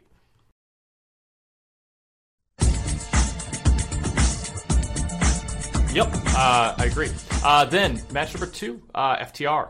United Empire, Jeff Cobb and Great O'Khan, and Roppongi Vice, Trent Brett and Rocky Romero battled ROH tag titles and IWGP titles on the line in this three-way tag. Bobby Cruz did the ring announcing, which Kevin Kelly was excited about. Is that Bobby Cruz? Caprice Coleman joined the announcers on commentary. We did run an online Twitter poll asking for a prediction on how many announcers would be in the booth by the end of the show. I think I gave pretty objective options. 1 to 6 announcers by the end got 17%. I think that ended up being right. 7 to 12 got 18% of the vote. 12 to 20 got 16% of the vote. Was it only 1 to 6? I would have to imagine there were more than 6 at the end. But at the end in the booth or at the table. Total, because by the end I was thinking by the end there this many people have been in the booth total. Fair enough. Yeah, the question was how many announcers will be at the commentary table by the end of AEW Forbidden Door. If you're right, if I phrased it differently, I think we'd be at 7 to 12. The 49% voted for. They thought between 21 and 100 announcers would be at the table at the end of the show. They were way off. So shame on you, Twitter voters, for overestimating how many announcers would be there. But anyway, so we had. Well, did they cut to the booth? Because I mean, it's possible they had them out there, but they just they only had so many headsets for people to speak into. I'll review the footage. I mean, do you think we could name 21 people right now who have done color commentary for AEW TV or pay-per-views?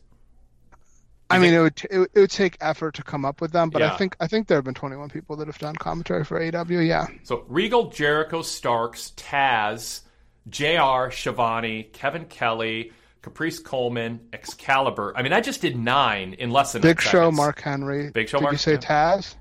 I think I didn't. So now we're up to 12. Golden Boy. Oh, yeah, you're going way back. 13. Then Alex Marvez. Did you say Marvez? Marvez now. Yeah, we're going. CM Punk. Wayback Machine. Yes, CM Punk, we're up to 15. Hangman Page recently. Yeah. I don't know if we should. I guess we have to count guest, just guest shots, because it's not like they do that a ton. Britt Baker, Thunder Rosa, Ricky Starks. I did mention Ricky at the beginning. Okay. Because he's been a mainstay on Rampage. Well, anyway, yeah. Well, I think getting up to 15, 16, 17 is pretty impressive, and illustrative. Okay, so let's see. What are we talking about here? The tag match. So FTR win this one in 16 minutes. They did a spot where Dax hit a running elbow drop and then sold that he popped his shoulder out or tore a pec or I don't know. Something happened and he got a doctor checked on him. He walked to the back. I haven't heard if it's legit or not. It seems more inspired by Cody's storyline base, but I don't know. But he did come back out later with his arm and shoulder and pec all kind of wrapped in black tape and made a heroic comeback to help FTR win. So Todd, what stood out here? What'd you think of the match? I thought the match was good overall. I do, and you sort of mentioned this with the crowd reactions, but I'm not a fan, assuming that it was a work, which is my thought given how it played out, of working injuries like it's legit. I know there's a mentality amongst some wrestlers of liking to fool people, but the problem is that when people are thinking that someone got injured legitimately, it tends to take them out of the match. And you saw that here where the crowd, rather than sort of getting behind FTR with one of the members out, instead just sort of became sort of flat and I think probably just concerned about what happened, which isn't sort of the desired effect. So I think you sort of outsmart yourself when you try to work people that an injury is legit, rather than you could do it in a way that would seem less real, so to speak. But then I think people would actually sort of paradoxically be more into the match if you do it that way.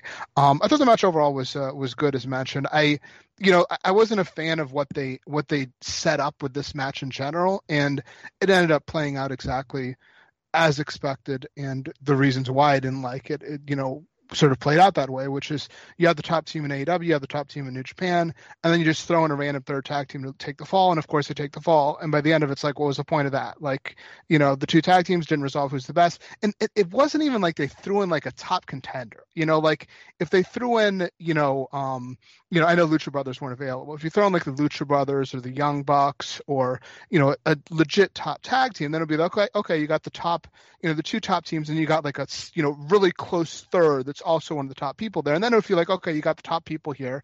And then if you wanted to, play on something where the champions wouldn't get pinned, then it would at least feel less like you're just setting the whole thing up to have fall guys. But instead you put in Roppongi Vice, and it just felt like you had fall guys in there, and the whole thing was kind of pointless in spite of the title change. So I wasn't a fan of the booking at all. Sean, what do you think of that? What do you think of the match and what Todd had to say? Yeah, I agree. It was kind of flat until the Dax that came back after the injury, and it was flat. And then, of course, I had expected that FTR would win and do the two titles gimmick, so it seemed like destiny that Roppongi Vice was going to lose here, but the crowd was still pretty good at this stage and carried the match, and it was a fun match in the end once it picked up. But I don't know. I keep thinking, why do they keep doing this to United Empire with these? They just lost the titles at, I think, at Dantaku in April, won them back at, I don't know if I have my timeline right, but I know they lost them and then won them back at Dominion. I felt like it was even later than the Taco. Maybe I'm wrong about that, but it felt relatively recently that they even more recent.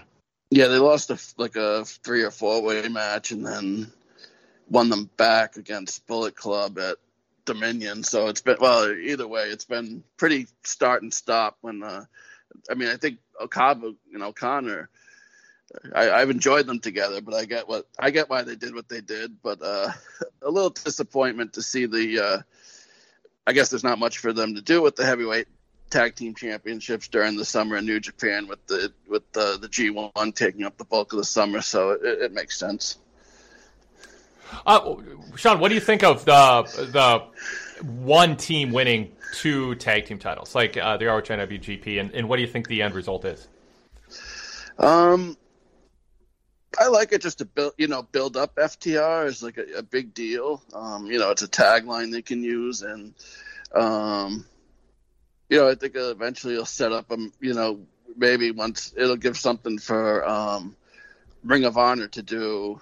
I think they're probably running. I believe they're running a show sometime over the summer. I heard, so I think that'll lead way into a big title defense for FTR at the ROH pay-per-view, since there's still no TV deal announced yet.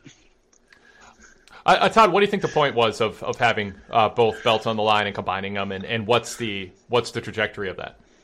Well, I mean, I think probably to some degree they just want to have the promotion sort of intermingling more. So having someone from one company win the titles from another company sort of advances that goal.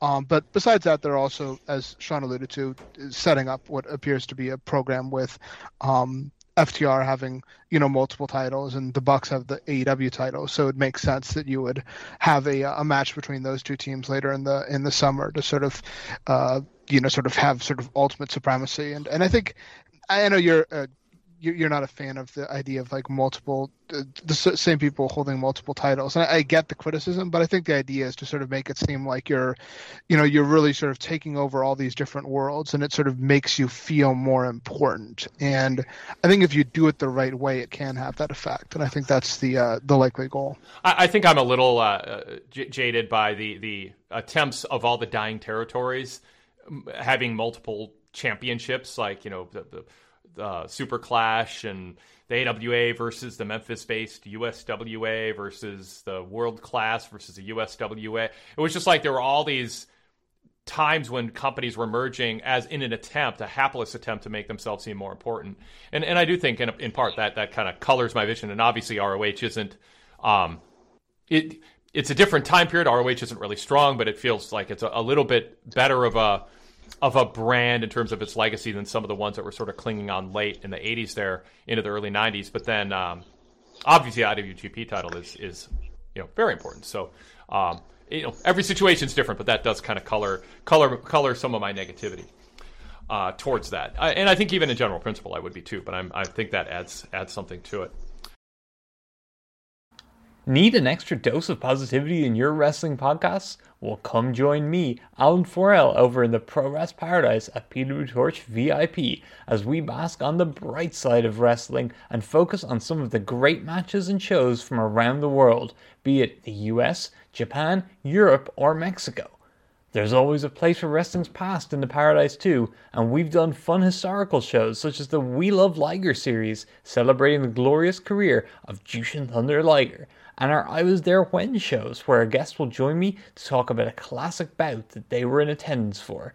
We love variety, and you can expect lots of it at the Pro Wrest Paradise.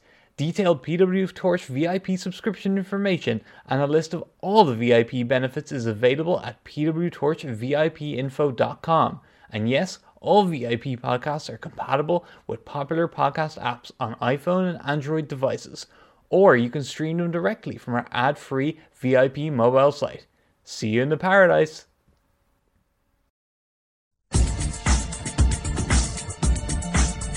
Okay, let's see. Then we had Miro, Pac, Clark Connors, and Malachi Black. It just feels weird saying that.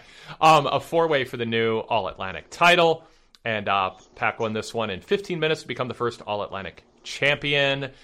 Clark Connors turned out to be sort of a crowd favorite in this one. They really ended up going for the underdog pretty deep into the match with a Let's Go Clark chant. And he brought a lot of energy, but in the end, Connors took the fall. Todd, your thoughts? I'll throw to you first on this one too. Yeah, I thought the action was good, crisp. A lot of action all four ways. Connors, as you mentioned, did well for himself. That you don't hear too many "Let's Go Clark" chants since the heyday of the 1980 San Francisco Giants. I thought that the match itself was good. Didn't like the finish at all. To me, like you're creating this new title.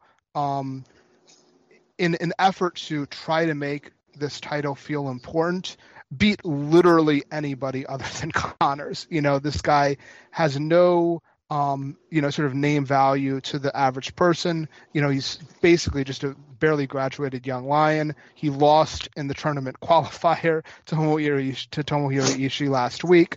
Like, if you want to try to make the title feel important, have Pac beat someone that feels important rather than beat the person in the match that feels literally the least important. I thought that was pretty cowardly booking, quite frankly. If you're creating this title, it's already weak. You want to make it as strong as possible, and instead they just take the easy way out. I thought it was bad booking. Sean, what'd you think? I feel like in AEW, no one, you know what I mean? They just don't beat it. Like, wrestlers don't beat good wrestlers a lot, when they're trying to build people up. And this was another example, like Todd said, this is another example of that. You're establishing this weak title, and, you have a guy like Miro coming back who's, cuts this fiery promo in the video package, and again, he comes up short. And, the star of the match ends up being the guy that wasn't even supposed to be in it. So, the action itself was good, but I don't think I think the execution of what they did for this title was very poorly handled. Sean, what do you think of Clark Connors otherwise? Oh, I like him a lot. Lots of potential. He's kind of, I'm not sure, I'm not sold on him one way. I just think he has a lot of potential, and, just coming off his young Lion stint, and, seeing him in the New Japan Strong side of things, and elsewhere, he's shown he's good, but I thought this was his best showing, in terms of a crowd reaction. I thought he delivered a lot here for someone who was beaten in the qualifier. I also thought Miro, for given how over he has been, had some time away, comes back, and now he's just another guy in a good match, but another guy in a match, and ended up not being involved in the finish. And it just sort of, it doesn't ruin Miro. It doesn't even necessarily hurt him, but it's a lost opportunity to frame him as something more special than he was last time he was around for a while. And this just sort of said, nope, he's going to be the same guy. And maybe that's where Tony wants him, and if so, mission accomplished. But for me, it feels like a little bit of a missed opportunity, just putting him in here, but having it not really ultimately matter that much, even if the crowd is into him and he performed well. So that was one of my takeaways from the match, too. I was just going to say, part of the reason, the disappointment with Miro is because shortly after Tony signed him on one of the post-show media scrums during the pandemic, he said it's going to be a long build and a rehab, and eventually I want to push this guy and make him a big star for AEW. And I don't know if his mindset has changed since then, but it felt like a good time to, maybe, like you said, kind of an opportunity to pull the trigger and make something happen with him. It seems... Miro was doing the interview rounds this week ahead of the show, and, he's got a new contract and talk about his creative freedom. And this just seemed like more, he's done a lot of spinning his wheels or worse in his career. And this seemed like more, more of the same. Yeah. Todd, any thoughts on that? I'm a big fan of Miro. So yeah, I could definitely see doing more with him. I'm hesitant to criticize it too much, just because, as we've discussed, they have so many different options that, like, I don't know. So, you just have to pick some, right? So, I can't get too harsh on some of the people they're picking, because, like, to me, like, it isn't like there are a bunch of people being pushed in AEW that aren't any good. So it's sort of, a bunch of difficult choices. And I think, as I've mentioned, I think that oftentimes they seem sort of afraid to put over anybody, really put them over, meaning have them beat other people of consequence, as opposed to just, have them beat nobodies on television for 6 months. So I would like to see more of that. But in terms of the selection of who those people are, I'm not going to, criticize them too much for picking one person over another, just because I think they've got a real host of good options. Yeah. Can I just if you think that though, do you think they should have put more into Pac ahead of this match? You know what I mean? And they put a lot of time into not a lot of time, but they did put some time into Miros and some time into Malachi Black. But it just seems like you know what I mean. It just doesn't seem like Pac has been much of a thought in the grand scheme of things. Todd, before you respond, I just want to be sure, Sean's new to this, and I just want to be sure you're okay that he broke protocol and someone asked you a question besides me. Are you okay, Todd, with that? That I know. I'm fine with anybody asking me questions. Wait, in fact, I kind of like that. Like if we just come back, everyone just asks me what I think. It's sort of I feel like I can imagine that puts me over. Okay. So you didn't play along with my bit, but you did affirm something we suspected. So in theory, what you're saying makes sense in the sense it's sort of like a potential issue in the sense that like if you're creating this new title, right, and you're putting this new title on Pac. So in theory, that sounds like, okay, Pac then is somebody that's getting a push. So going into Pac winning this new title, you would want to give him some momentum so that it sets him off on a strong path for this new push. The thing of it is, I'm not sure that him winning this title actually does mean he's getting a new push. They've got like 18,000 champions, so it seems to me he might just be another person walking backstage that has a random belt around his shoulder, and this doesn't necessarily suggest he's getting a push. So if he's not really getting a push, then do you really need to give that television time to him, given how many other options there are for that television time? Right.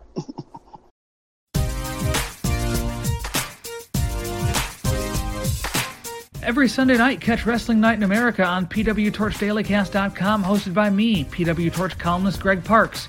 Each week, I'll welcome a co-host from the Torch family to discuss the big shows in pro wrestling, taking your calls and emails. You can listen live most weeks beginning at 8 p.m. Eastern. On Sunday nights with a WWE or Impact pay-per-view, we go on the air at the conclusion of that pay-per-view. You can listen live, but of course the full show is available for download on demand anytime shortly after it airs. Visit PWTorchDailyCast.com and click the live stream link to find the next scheduled live show link. Search PW Torch in Apple Podcasts or your podcast app to subscribe. Wrestling Night in America every Sunday, PWTorchDailyCast.com.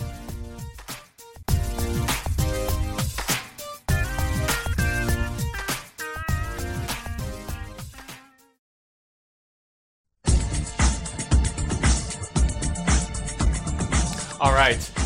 Then Tony Schiavone joined in on commentary, and I'm not like keeping track of all the announcers who showed up necessarily, but please tell me that I imagined that when he sat at the table, he said, and the other announcers welcomed and joked like, "Hey, where have you been?" or something like that. He goes, "Oh, I was backstage massaging JR's legs, but I thought I should come out here." What is that about? Did I miss an inside joke that this is a reference to? Sean, do you know?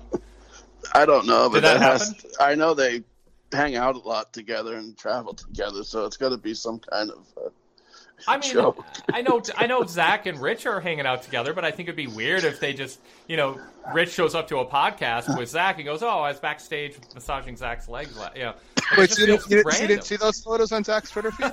No, is this just something I'm missing out? So, Todd, did you pick up on that? And do you have a theory why Schiavone said that?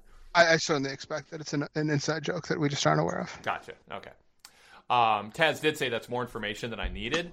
Although he was, and then they all laughed. Yes, heartily. Yes. Although there was a point during the pre-show where Taz, more excitedly than you would expect, declared Sammy Guevara a sex god, and he was just so excited to say it. And I'm like, I mean, yes, it's his nickname, but you just seem really excited that that's what he is. And so I felt that was a little more information than we needed from Taz. But anyway, so we're sort of going off in a weird direction here, but it does illustrate, I think, one thing I like about AEW.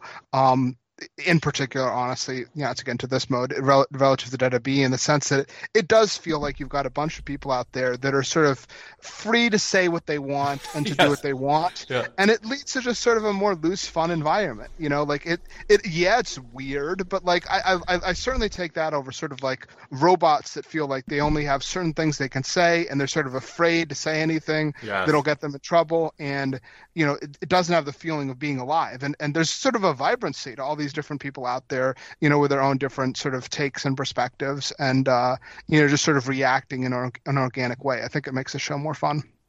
Absolutely, yeah. No, I agree with that. There was a point where Taz said he had whiskey sprayed in his eyes once and it really stung, and then Excalibur quipped, "Yeah, I'm still sorry about that, Taz." and that was funny too, Excalibur showing some personality there. I also like the point where someone mentioned, I forget who it was, but someone mentioned to not look at Minoru Suzuki, and he said it to Taz, and Taz seemed like a little bit like offended, like I'm Taz, come on now, and he said something like along the line of I forget what he said. It was like I got like a black belt somewhere, and whoever it was, maybe like Excalibur, maybe Jim Ross, sort of like backed up and was like, well, oh yeah, it was Excalibur because no, it was Excalibur. Whoever it was said like I don't want to get like blood on my jack. Maybe it was Kevin Kelly. So they protected. Might have been Caprice Coleman. Feelings. Was it Caprice Coleman? We haven't mentioned I don't him. think it was Caprice Coleman. No, I don't. Okay. All right. Just want to cover our bases there. That was a joke because you named everybody that it might have been as you were hemming and hawing, trying to come up with that while making your point that didn't really matter. How dare you? It's fine that you wanted to know. I'm just saying your point was so good we didn't need to know who it was aimed at or who said it. It generically. I would be sad by didn't matter comment on those things. I know, it's too late to take it back. Okay, so getting back on track here, we had Sting and Darby Allin and Shingo Takagi against the Young Bucks and El Fantasma. Let's see. Shingo, Sting, and Darby won this one in 13 minutes. We had a little a teaser with the lights going out and coming back on, and there appeared to be maybe Jeff Farmer in the rafters, and then the heels turned around and saw an outline of Sting projected on some screen, and then he leaped from a high place onto them and then landed hard on his left shoulder, but seemed to be okay, and popped right back up. And Shivani said, "That's how a superstar makes his entrance." And so they wrestled 13 minutes. Sean, what'd you think of this one?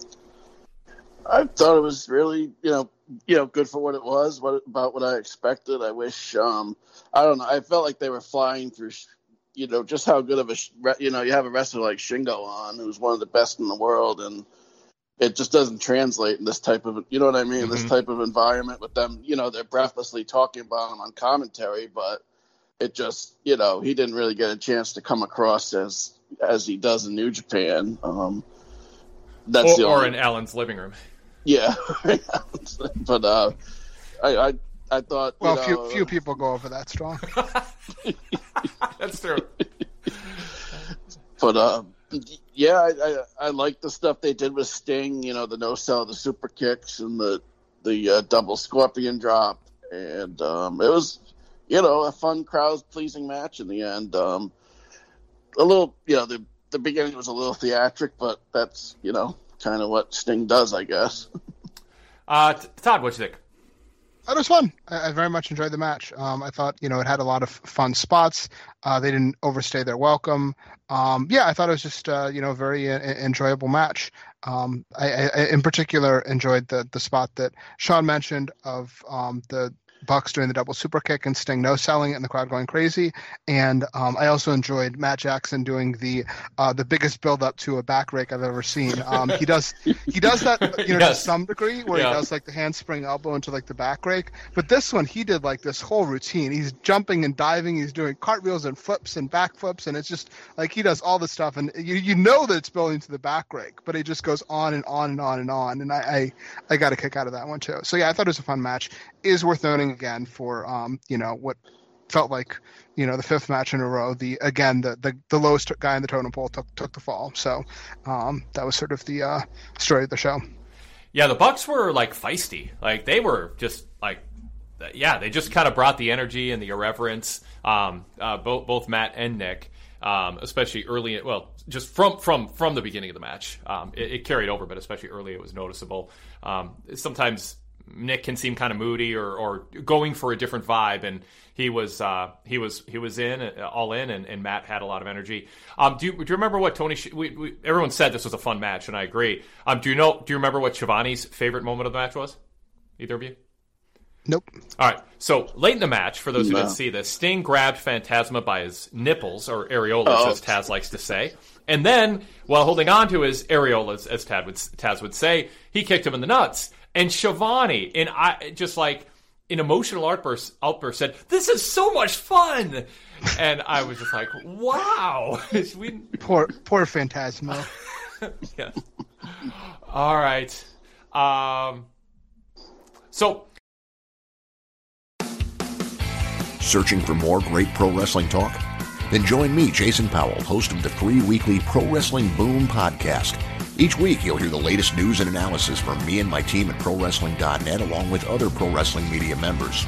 Plus, the Pro Wrestling Boom podcast features long-form interviews with notable names in the pro wrestling industry. Subscribe in iTunes, Stitcher, Downcast, and all your favorite secondary apps, or visit us directly at pwboom.com. Once again, that's pwboom.com.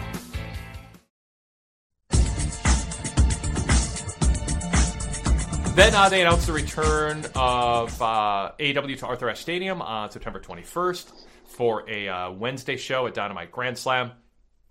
And then that's when we had the angle with Matt Menard and Angelo Parker and Chris Jericho with the fireball to Amino's face. So anyway, then we had Thunder Rosa and Toni Storm. Rosa wins this one to retain the title in about 11 minutes. Sean, what'd you think?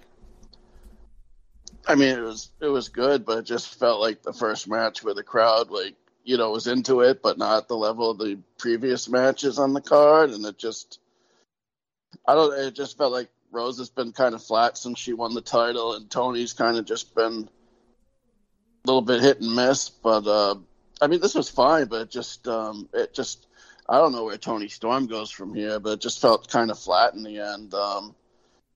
Rosa just going over, and there just wasn't, they had about 11 minutes, but it just felt like nothing really developed in terms of investing, getting the crowd investment or getting Rosa back on track or getting Storm over as the force in the division.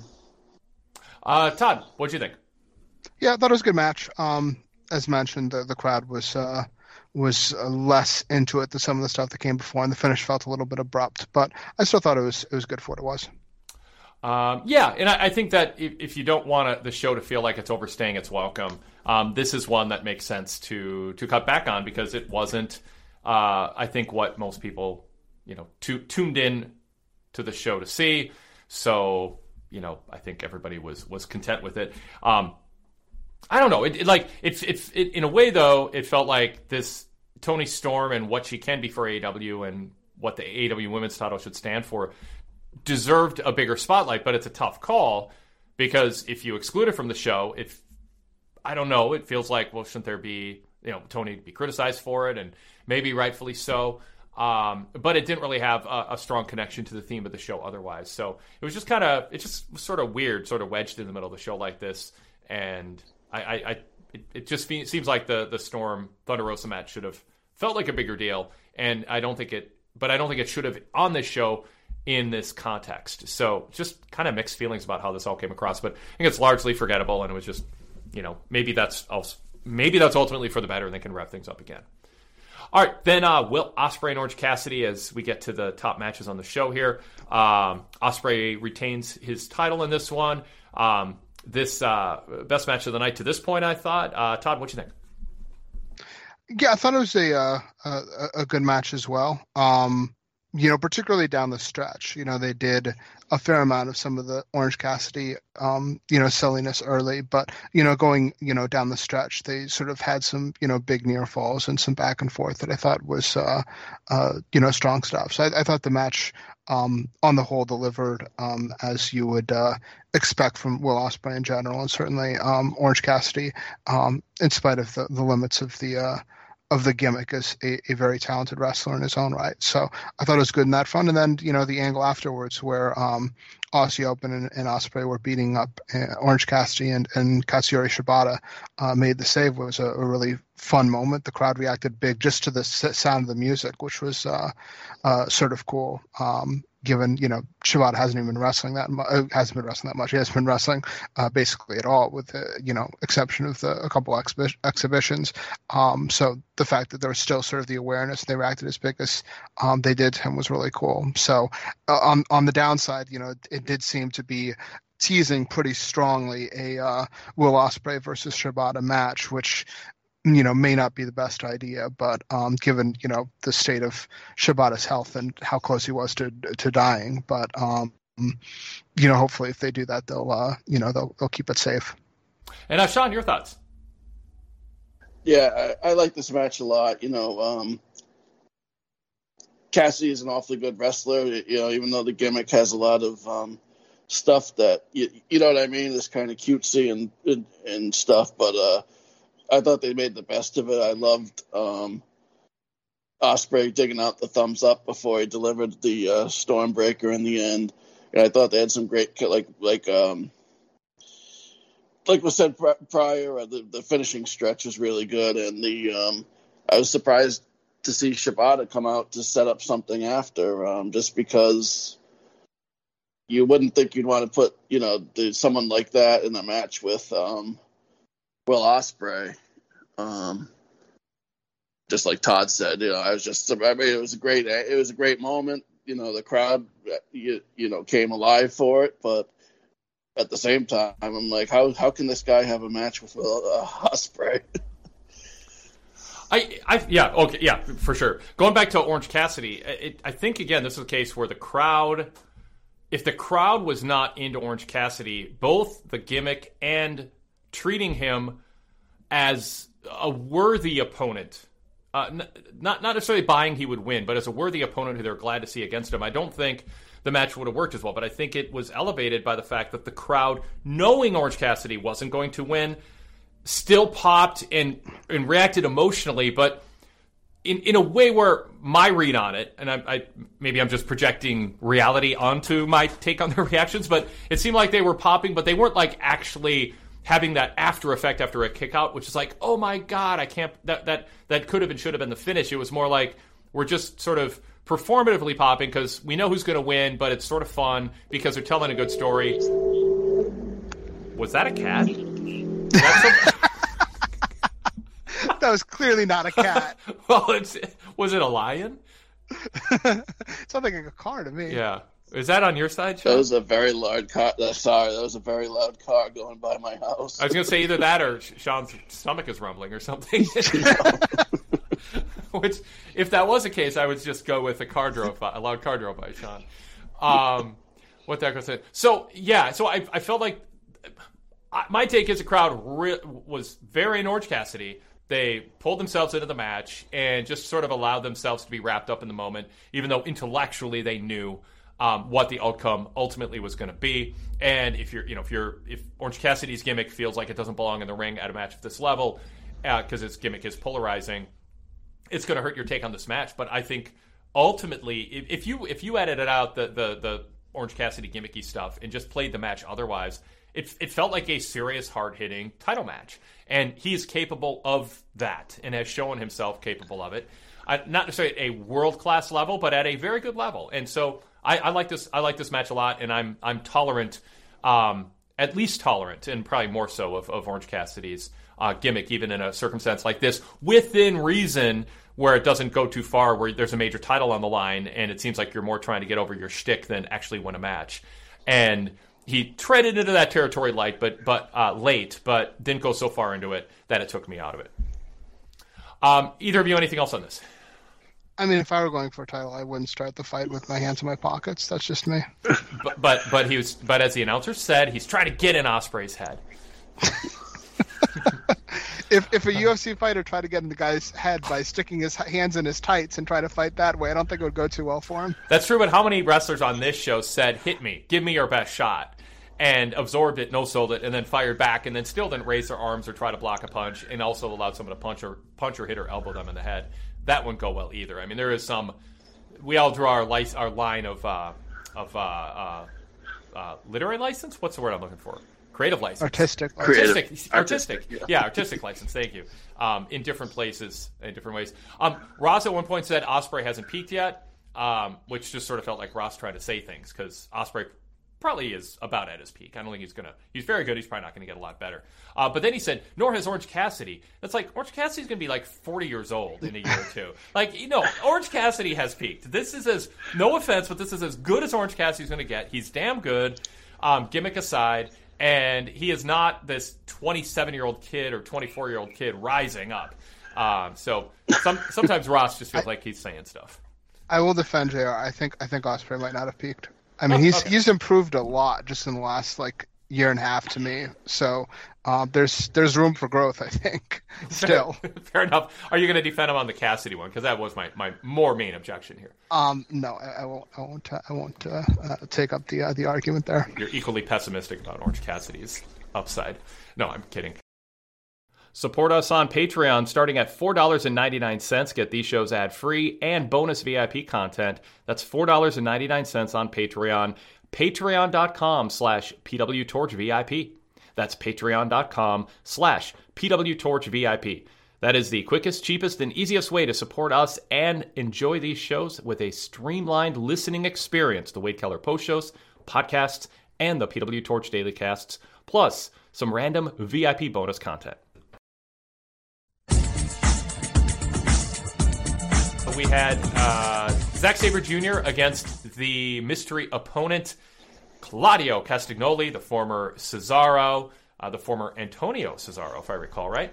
I knew he looked familiar. Yes. Zack came out first, and then when Claudio's music played, fans popped. And when Claudio actually walked onto the stage, the crowd went bananas. And Claudio just stood there and smiled and soaked up the moment. If I'm Claudio, I wouldn't get too high on that moment, though, because, that Jay Lethal got a similar reaction at All Out. Not quite at that level, but not that far off. And he's just sort of, in the mid-card and not on Dynamite much. I think Claudio's got a better future. Excalibur said 16,000 fans were losing their minds, and then it was just a love fest for Claudio in the crowd, in the ring, in the announce booth, lots of uppercuts. He did sell a right arm. Well, not sell. He had a right arm injury apparently during his first giant swing, and didn't want the ref raising his right arm. It's possible to work because, people like him can sell that all the way to the end of a match. But he's got a history of issues with that. But anyway, Claudio won in 18 minutes. Todd, why don't you go first? What'd you think? I thought it was another fun match. I thought they worked well together, as you would expect. I like the tease at the beginning with Claudio hitting the neutralizer right at the beginning, and you're thinking, oh wait, maybe he's going to win this thing quick, and then Zack kicks out. And then we even got the old Ricola bomb at the end, which I was amused by as well. As you sort of mentioned, Wade, we've seen a lot of people debut in AEW, and that's sort of been a big thing carrying the promotion through. It's like people reacting really big when you get the next debut and the next debut and the next debut. So it's sort of become a part of the thing, is the excitement over seeing the new person in the promotion. So we'll see how that follows through. But certainly people were very enthusiastic to see Claudio here. And of the options that they had, I think he definitely was the one that fit the best into the Blackpool Combat Club. That just feels like a great fit. Him and Danielson and Moxley and Regal, and Wheeler Yuta obviously as well. I think that's just a great fit together. I think they should do stuff. Maybe it was just my imagination, but Claudio seemed less muscular than the last time we saw him, which, if I'm not imagining it, I think is a good sign, because as he gets older, he doesn't need that extra upper body mass, and as you mentioned, Wade, that can lead to more you didn't say this explicitly, but I think it was sort of implicated by what you said. It can lead to more injuries. So if that is not just a temporary thing, I think that's a good thing for him moving forward, and I enjoyed the match. Yeah, a change of pace here, as you would expect with Zack Sabre Jr. and Claudio for that matter. Sean, what do you think? I agree with most what Todd said. He got a great reaction coming out, and he was just, he fit the bill for what Danielson promised, and I really enjoyed the fast start, and I thought Sabre did a good job of dialing it back in and giving us a match, close to 20 minutes, and I really liked this. It was a good debut. He fits in with the Blackpool Combat Club, and it's a good, it's a good get for AEW. I think he's someone who was really valuable to WWE and could have even, possibly gone back at some point and, made a lot of money playing a role similar to maybe a Kevin Owens or a Sami Zayn at some point if he had chosen to go that route. So it was a good get for them on this show. Sean, what is Claudio's upside in AEW at this stage of his career, knowing what we know about Tony Khan's booking, the landscape of the roster. And I mean, you've been following his career as long and closely as anybody, and you've seen every stage of it. Now that he's in a new environment, even at his age, and with the damage done to a degree in terms of, although the crowd reaction tonight would indicate, at least the fans who are attending this show aren't holding it against him, some damage done in terms of how he was pushed and the ceiling he hit in WWE. I see him, he could be someone with a good TNT championship run and challenging or perhaps holding the AEW World Championship at some point. But I think he's just very good for, matching up with different wrestlers, because he works well with just about any style, particularly with most of the AEW, a lot of the smaller guys AEW has. He's going to have tremendous matches. So, Tony can use them just about any way and slot him, and he's going to deliver on TV and pay-per-view. And, I just think that's pretty much his ceiling. I think, at his age, probably with the way Tony cycles guys in and out, I think that's, we'll see him, a lot at first and then kind of cycled on and off, I guess. I mean, if that's a good observation. Yeah. Todd, what do you think? As far as upside, I'd say, Secretary General of the EU and takes over the Mission Impossible franchise after Tom Cruise retires. What's your guess on what Claudio's role is in 2, 4, and 6 months, Todd, within this company? I think he'll be a guy that regularly gets on television. I don't think he'll be one of the people that disappears. If for no other reason than the Blackpool Combat Club is a pretty featured act right now, and he can do tags and 6-man tags and whatnot with them. As after the Blackpool Combat Club runs its course, whenever it does, I'm not sure what they would do at that point. But I tend to think he's a guy, and granted there have been a lot of people I thought this way, but I think he's less likely to get lost in the shuffle than others, just because he's so talented. I guess that's true of a lot of people, but he's so talented in the ring. I think you can really have him do a lot of different things. I think Tony's going to enjoy having him as a piece that he can, play in different ways. And if you haven't heard, Todd, he's well respected in locker rooms all over the world. Yeah, they were really hammering that. They were. Very good. All right. Then we had Switchblade Jay White, Adam Cole, Hangman Adam Page, and Kazuchika Okada in a 4-way for the IWGP title. And this one went 21 minutes when there was a very unfortunate closing sequence. I shouldn't chuckle because it seemed like some, as they used to say in the 70s and 80s, bells were rung. And there was confusion. Cole ducked a Rainmaker, and then Jay White, a couple seconds later, just went over and rolled him over and pinned him. And it was, as Jim Ross felt compelled to say, and I don't blame him, acknowledge the obvious, he said, I would call that a little bit anticlimactic.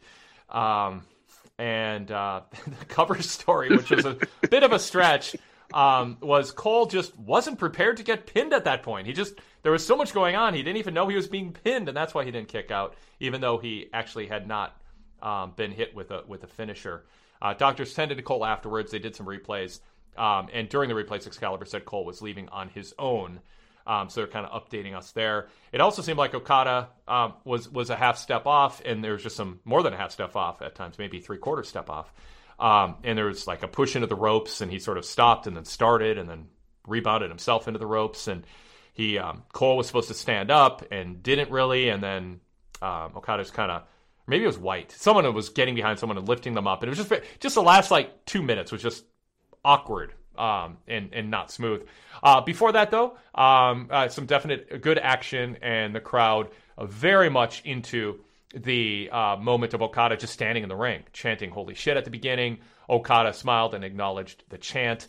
The heels kind of bailed out and let Okada and Hangman face off, and there was a respectful handshake and fist bump. And as they're about to lock up, the heels, Cole yanked Hangman to the floor, and then White attacked Okada. So we kind of got in the heel face matchups. And then there was a lot in between for 20 minutes leading to that disappointing finish. Sean, what'd you think? Yeah, it started off slow. It was kind of like 2-on-2 with the heels and the faces, and then Cole turned on Jay and they stopped working together, and then it kind of picked up. I thought Hangman Page looked really good, and I thought it was on its way to being a pretty good match, minus the last 2 minutes, and then it kind of petered out and kind of felt like one of those old Ring of Honor, when the Ring of Honor would get the IWGP title brought over, and they'd kind of just, you knew who was going to win, who was going to lose. So, but not exactly like that, but had good heat with this crowd, and it felt like a big deal. So in that sense, it worked. But just the finishing sequence and the confusion, with what happened. I mean, it's just strange to see White throw Okada out and then just cover Cole, who hadn't really had anything done to him. So it's just a unfortunate situation with Cole. Looked like they had to just go the finish with him hurt like that. Thank you for listening to the Wade Keller Pro Wrestling Podcast. Don't forget to also subscribe to our Red Logo show, the Wade Keller Pro Wrestling Post Shows, featuring our live post shows, which you can download and listen to on demand at any time, covering Raw, Dynamite, and SmackDown throughout the week, with rotating guest co-hosts, live callers, and emails, plus on-site correspondents who talk to us right after they leave the building on Monday, Wednesday, and Friday nights. That's the Wade Keller Pro Wrestling Post Show. Just search Wade Keller, look for the red logo, and click subscribe. It's free. It's also possible Cole just forgot that he was supposed to take the Rainmaker when he ducked, and he was so embarrassed he just pretended he got a concussion to cover for it. There's an outside chance of that. I haven't watched it back, but from what I did see and what well, maybe I did watch it back once now that I think about it. But it was just a mess. Todd, your thoughts on this? Yeah, I thought the match was good overall.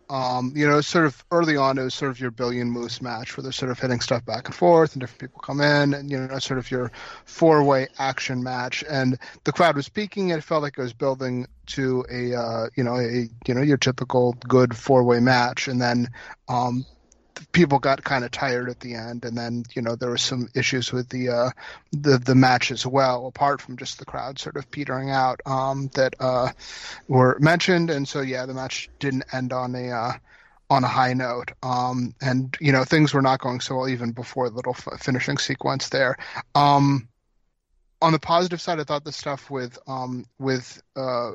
Okada and Hangman Page was good. I mean, they teased that a bunch of times. So, at some point, clearly they're going to go to that. And I thought that they did a nice start of the tease there for people that are aware of it. Another good thing is Okada got a, pretty massive reaction from the crowd. So, a lot of enthusiasm for him. It made him seem like a star. I was a little disappointed that they didn't make it rain for Okada. But so it goes. And then I was thinking about this afternoon, because we talked about this match on Thursday when they had made it the night before. And so I hadn't really sort of thought it through. And I'm not a big fan of, the four-way IWGP title. I think it just doesn't seem as interesting, and I think doesn't get people as involved or infuse the same stakes as just doing a one-on-one match with a New Japan guy and an AEW guy. But I was thinking further about it, and there's something that I think is even more problematic than the handling of the IWGP title, which is Okada. To me, Okada is the guy in New Japan, and for people who already know who he is, it doesn't matter as much. But this was likely the introduction of Okada for a significant portion of the AEW crowd, and he's just in this four-way match where somebody else takes the pin at the end, and that's fine if it's just sort of one of 100 people, but Okada's Okada. Okada really should have been a point of emphasis. And I was thinking about this afternoon. They to me, this is an important thing. They really should have put Okada in a singles match and just had Okada win, so that you got the big reaction. People are like, oh, Okada's a big star. Okada beat somebody of import, and it signals for people, okay, this is you may not have the IWGP title right now, but this is the big ace of New Japan, and at some point, this guy going against one of the AEW guys is going to be a really big deal, or an even bigger guy than they had him against. I am a big believer in the old thing about first impressions. Yeah. And to me, Okada being introduced to the AEW audience should have been in a much more impactful way. And, the more I was thinking about it, the more strongly I felt about it. And so, it's a missed opportunity, and you can still do more to build Okada later. But I feel pretty strongly about that Okada should have beaten someone as a singles on one of the, featured matches on this show in a singles match. This does not play against, I think, the impression that you have manifesting and growing on in terms of Tony Khan's approach to booking. And it doesn't seem like this is a philosophical difference as much as just a criticism of him doing something that isn't, I don't think you can really argue in favor of, other than you can explain why Tony does this. Here's why he did it. But it doesn't excuse it or justify that in the, semi-big picture, there's any argument that it's a better way to go about it. And I think this is just another example of that, Todd. Another example of sort of a disappointment in Tony stepping back sometimes from trying to fulfill a moment, but paying a big price in terms of where a wrestler, how to increase the star value of a wrestler within AEW over the longer term. Sean, what do you think about that?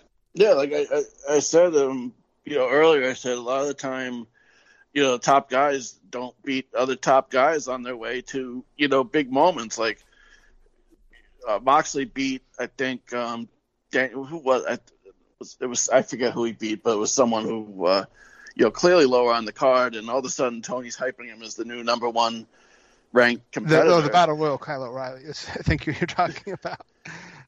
Yeah. Oh, is that it? Okay, but it just is that not it? No, I'm not sure. No, I was just talking about before the Battle Royal on that Friday night on Rampage when they hatched the the Eliminator. What? Dante Martin or someone else?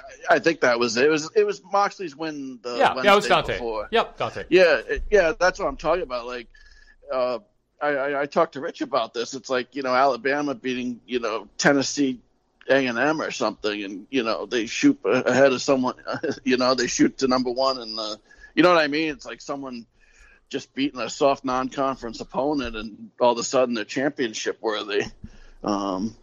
Instead of building their resume by beating true contenders in the getting ranked and being true contenders, like, it's just like, I was just thinking to myself, like it doesn't help that AEW doesn't have, people beat, anybody really. It seems like they're building them up, and they just build up these puffy records, and then they become champions. And, like Todd said, it would have been nice to have Okada showcased and just beat someone instead of being in a four-way and there's other situations. But just, my take on it is that, the way the rankings work, it's just, a lot of it's just like really unsatisfactory in terms of, if you're going to build someone up to be a contender, at least have them, build their resume ahead of time. Yeah. But by the way, one other point on this, when I was sort of thinking about it, I was also looking at the ROH New Japan G1 Supercard at Madison Square Garden, because I didn't remember what they'd done on that card, and so I was sort of looking at it for sort of like comparison to what they did tonight. And the top matches that New Japan put on in that show, which was sort of like another sort of key introduction to the U.S. audience, the matches they had that night were Okada versus Jay White, Kota Ibushi versus Tetsuya Naito, Zack Sabre Jr. versus Hiroshi Tanahashi, and Dragon Lee versus Taiji Ishimori versus Bandito. Those are like the biggest stars against each other. Yeah. Like that to me is like what a major card that's introducing a product should be. And that was what New Japan's choice was. They matched up their biggest junior heavyweight stars, their biggest heavyweight stars. Like that was the best against the best.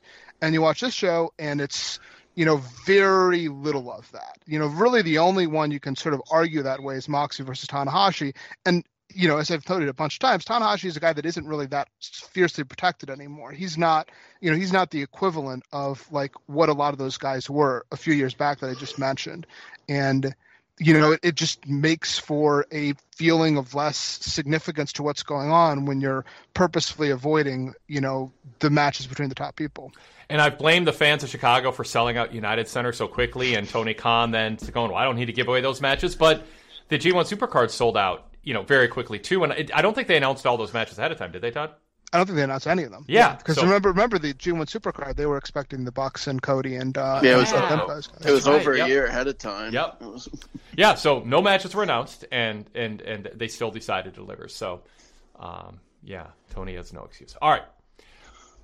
And I guess I can't blame the fans as much given that precedent.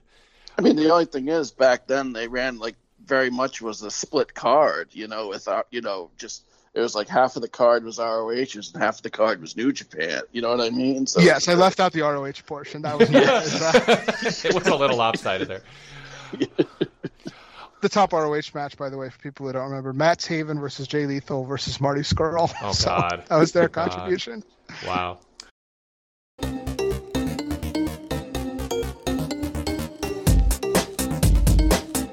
Aloha, Torch Faithful. This is Kelly Wells, host of PWT Talks NXT. Every Thursday, you can hear me and my gang of idiots, Tom Stout, who shares thoughts from the live tapings, and Torch recapper Nate Lindberg, as well as a rotating cast of guests, cover the matches and events in NXT live on USA Network.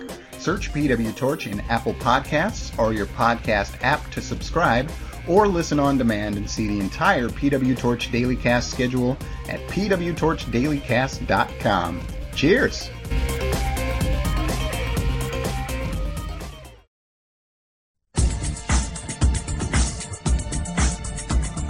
By the way, in terms of the New Japan English-speaking talent, who were introduced to some part of the AEW fan base during this stretch, who's made the best impression? I mean, we could even include all the New Japan talent too, in terms of just carrying themselves that in a way and having an opportunity to convey themselves in a way to that AEW audience that aren't New Japan, close New Japan followers. Who do you think shined the most at this point, Sean? I thought Jay White, just got, far and away, got a chance to shine. I mean, just others seem to get very limited talking opportunities outside of the special they aired Friday night. Because I think Will Ospreay and Zack Sabre Jr. have done fine. Oh yeah, but not. They didn't get, but Jay, get a chance to talk. Yeah, Jay White was my answer though. I think he's got kind of there's a sort of this nonchalant bravado that he has that has translated, or he's just been given the opportunity in AEW to do it. Whereas, Zack Sabre obviously is probably a distant third to even Will Ospreay. But Ospreay's just, been thrown out there in matches, and he can project his personality in the ring. But White's had more of a chance to do that on the mic. Todd, how about you, and are we leaving anyone out? I don't think there are a lot of candidates in the sense that, they've mostly just sort of given passing introductions to people. So I don't think if you weren't familiar with any of these people before they debuted on television, that really any of them would stand out to any particular degree. But my choice would actually be Tanahashi, not because they let him do anything particularly special, but just because consistently throughout the build, they presented him as somebody important. The announcers are consistently saying, oh, this is a real legend. Moxley was talking about him as this legendary figure, like he did that stare off with, Moxley at the end of the show on Wednesday for a long time. And then they had this, sort of long match where at the end people are sort of rallying behind Tanahashi over Moxley. So just based on sort of his positioning, I think he probably would stand out more than anybody else if you weren't familiar with them. One other question on this match. Hangman Page and Adam Cole, who came across better and why, Todd? Hangman Page and Adam Cole. Oh, Hangman Page, I thought for sure. Me too. Why? Oh, just because it's sort of a leading question into, I just think Adam Cole, he didn't look like he didn't belong in terms of the wrestling, but for being a guy who was the leader of a faction in NXT and a guy who's been a centerpiece heel, AW booking hasn't done him any favors. He hasn't done himself favors with his, whatever creative control he has. But I felt in this match, if you were watching, you came away not imagining Cole being anywhere close to a main event centerpiece, heel or babyface for AEW anytime soon. And I thought this match added to what I think was the direction his character was going anyway, in terms of that perception. This wasn't a moment where he just rose to the occasion or shine. It's like he didn't look like he didn't belong in the ring, but he looked like the fourth biggest star in the ring, and he's kind of shrinking in the moment a little bit. What do you think of that, Todd? I agree with you. I think his AEW run has been a pretty big disappointment, and I'm not even able to put my finger completely on what it has been. I will not. I mean, I don't think the booking has helped him, but I will not put it all on the booking, and I also won't put it all on him. I don't feel like he's like done like these like where I can just point and say like this is a terrible decision. What were you thinking? It's just there's something intangible that I think is just not working correctly, and I'm not even sure why. As somebody that as you know, Wade, has been a big fan of Adam Cole for a very long period of time, but I find myself watching this television and thinking, man, I wish you were managing Keith Lee. No, maybe not that, but I was going to say, like, you eliminated blaming the booking, you eliminated blaming Adam Cole. I was wondering, like, are we going to blame Miz for this or Vince McMahon maybe? But Vince isn't not culpable entirely. Sean, what do you think of that discussion? I think it's been part booking, and I wonder if he's injured and working through it. As another part of it, he just doesn't seem himself in the ring. Yeah. And, he lost, even though they say it doesn't count, he lost the feud to Orange Cassidy, he lost his matches to Hangman Page. So he's been, clearly established a peg down beyond a couple people, the top guys on the roster. Plus, Jay White even pointed out his losing record to people in the match, specifically, his record against Hangman Page. And he said, if you lost to him, he's 0-2 against me. So it's like, wow, this is really not doing Adam Cole, his Jay White's friend, any favors here. But yeah, he just does not seem. I mean, this is not the guy I saw in ROH and NXT. Yeah, and he's not even good at faking it well. Like if he's injured, like you can fake it. I mean, you can still have that sense of being an alpha, and he just doesn't have that. Also, I thought this match fell apart after the series of stiff German suplexes where everyone was being slammed onto the back of their head and neck. If it turns out Cole's going into these matches, it went into this match injured and he's been battling injuries, this kind of plays into another issue with AEW, which is their lack of transparency with injuries and sending people to the ring or letting people send themselves to the ring without intervention from people evaluating them medically, and whether that played into the botched finish that we saw here in this match. Moving on to the main event, Jon Moxley and Hiroshi Tanahashi, the interim AEW World title at stake here. Moxley wins to become the interim champion. They did mention during the match at the beginning and near the end that CM Punk is waiting in the wings, and that he would be a factor soon. Or they didn't say soon. Eventually. They were very vague about that, too. But Moxley wins after some dramatic near falls and near submissions late in the match. He was very bloody after what they attributed it to the stomps that Tanahashi did at one point. And, man, did he bleed a lot. Todd, what'd you think of this? I thought the match was overall good. The crowd was kind of flat, which I think worked against it for a lot of the way. They weren't flat the entire way, but like they were hot at the beginning and then they sort of sat for a while and then they were kind of hot at the end. But it was a long show. I'm not a fan of the dueling chants, but I will say, as far as dueling chants go, Tanahashi, let's go Moxley was on the high end of it. It had a nice little rhyme. It flowed together well. I thought it was very rhythmic. I thought, it was good for the ears. Todd Martin. No, it's not nearly as good. No, it isn't. So let's see here. I mean, Moxley was bleeding to get behind it. And then just the choke and the Death Rider. I mean, it was what I expected going in. As far as the the layout and the booking, I thought that the crowd liked Tanahashi and got behind him, so that was encouraging. And I thought the match overall was solid. It didn't feel like a special thing, but it was good. Sean, what'd you think? I pretty much agree with Todd. It was good. The Moxley bled a crazy amount from, at first I thought they said it was the sling blade, and then they said it was the stomps, like Todd said, and it was dramatic down the stretch, but it just, I don't know. I thought they might be able to pull off a little more in terms of building some drama to the finish, because Tanahashi still had some really good matches in Japan this past year, but they kind of, Moxley just kind of beat him in the end there, even though they did near falls and so forth. But it just never went to that next level. But I guess I wasn't expecting it to either.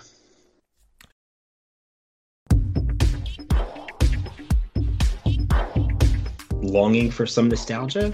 Or maybe you want to learn some wrestling history? Don't miss the 90s Passcast every Friday on the PW Torch Daily Cast feed. Alex and Patrick will transport you 30 years into the past by taking you through the Torch issue from that very week. Follow news from the WWF and WCW and all the happenings from across the wrestling industry in real time as the Torch reported it 30 years ago. That's the 90s Passcast every Friday on the PW Torch Daily Cast feed.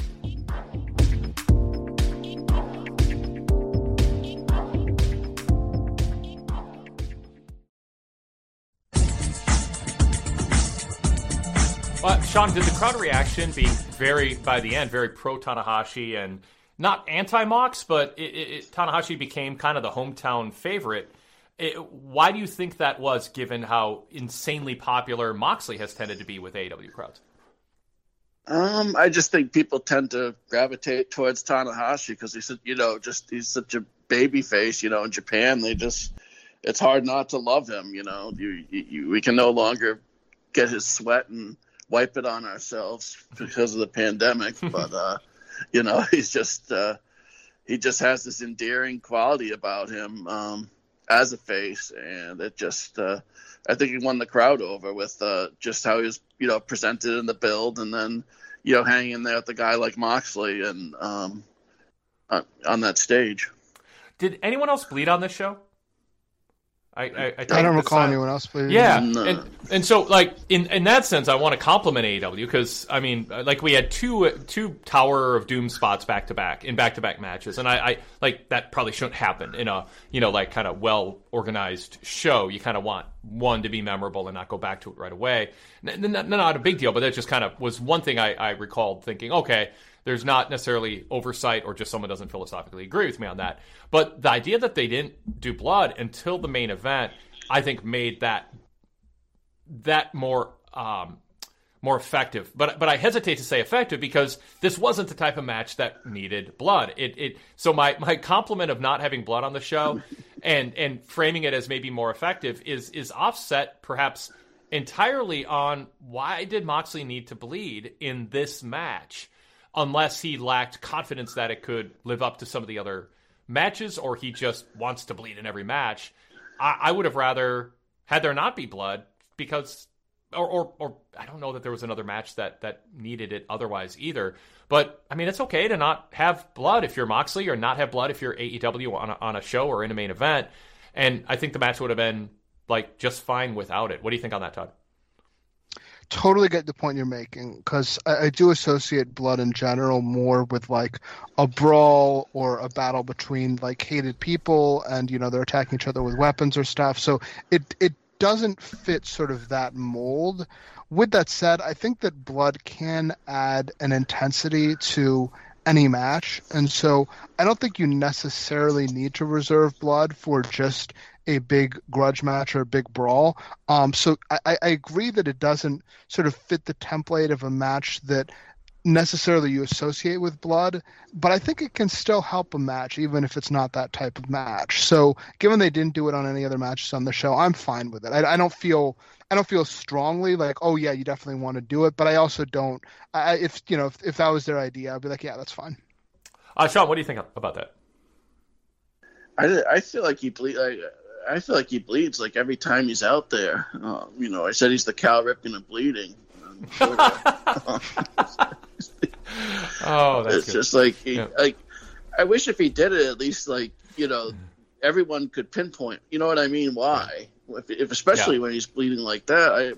But my thought was he did it to set up the final angle, so there was blood in the ring before blood and guts. The whole mat covered in blood, and guys brawling around, maybe that was part of it too. But it was so early in the match, and even the announcers are like, was it the Sling Blade? And it was like, no, I'm pretty sure it was a Stomps, Excalibur said when Tony Khan told him what to say. It was just, it didn't, you're right, it didn't help that it was kind of awkward because the bleeding seemed to just sort of happen spontaneously. What's a better word than spontaneously? Extemporaneously? There's a out of nowhere magic. Like it has a more magical thing, like a magical occurrence. Magically? No, there's a perfect word. But isn't magically. Anyway, I'm just trying to help. Wade. I don't know what you want from me. Well, I mean, I something other than that. Damn. I don't like when this happens. Out of thin air? No, it's like a single word. One word. Jeez. Oh well, I'll move on. Although I am going to look up a bunch of synonyms while we talk about the post-match angle. So I joked earlier, the crowd was sort of, when you mentioned, Todd, that the crowd wasn't really into the post-match brawl, which was meant to set up blood and guts. That you would think the one time they finally had a show with a brawl, the crowd would pop. But this is getting to be a bit of a joke. Like early on in AEW, every interview, there was a streak of like 17 interviews or something where everyone ended with an interruption. And there does seem to be a lack of self-awareness sometimes to some of the booking tropes in AEW. And it's not even sometimes booking tropes, it's just sort of formatting or just a lack of not being able to just stick your hand in the candy jar and shove a bunch of candy in your mouth when the jar is open. It's like more candy. And more candy, yes. And it's just like, oh, a brawl. This would be a great way to promote what's coming up next. People love brawls to end a show. It's on a high note. It's like, no, just let a world title winner celebrate, and you can just put a graphic in the corner going blood and guts with these people coming up. You've done your job on Dynamite and Rampage. You should have by then. You don't need to manufacture a brawl that sort of takes away from the moment of the interim title and also just plays into what now just seems to be sort of a cliche to mock a little bit, which is AEW's frequency of brawls. Sean, what do you think? Yeah, I thought it was so unnecessary. You know what I mean? It just felt like so forced and unnecessary. And I mean, they had Claudio come back out and to get a milder pop after his first pop on his first night in. I mean, that just felt like, hopefully that told Tony something, when they saved all that for Claudio. I mean, they built up. I mean, I think they did enough building to Blood and Guts to, just mention it at the end of the show and go off the air and let the title match breathe instead of that flat brawl. I mean, you're advertising to. I mean, I don't think you need to advertise to the pay-per-view audience. I mean, they're probably already coming on Wednesday. Todd, any thoughts on that? Yeah, I mean, I don't think we have to sort of temper the idea of it being a joke, because it is overtly a joke, and I think kind of a funny one that they do keep doing this brawl over and over and over again. I mean, that's three straight shows now, and yeah, the crowd was just sitting on their hands for most of it. So I mean, it was I think sort of telling that if you keep doing stuff over and over again, that it tends to work less, and particularly the timing of it. After this main event, and I think, a lot of people probably were just thinking, yeah, let's just get a little bit of a, little, post world title match glow, and instead they, did another of the same brawl that we've seen a bunch of times. So yeah. I don't know how I'm supposed to think of the word that I'm trying to think of when you two keep talking. I was gonna mention, I got a text from Zach asking me is this on air when they were brawling around. Oh, funny. Yeah, I mean, you're like, he couldn't believe it. They're not really doing this again, are they? Yeah. All right, cool. Any other thoughts on the show at all, Todd? I got nothing else. All right, Sean, how about you? No, I can't think of anything else. All right, well, I'll be texting you at 2 a.m. when that word comes to me. Thanks, Todd. Thanks, Sean. Thanks, VIP members. We will. Thumbs up. I didn't do the thumbs up, middle down. Todd, thumbs up, down, or middle. Up.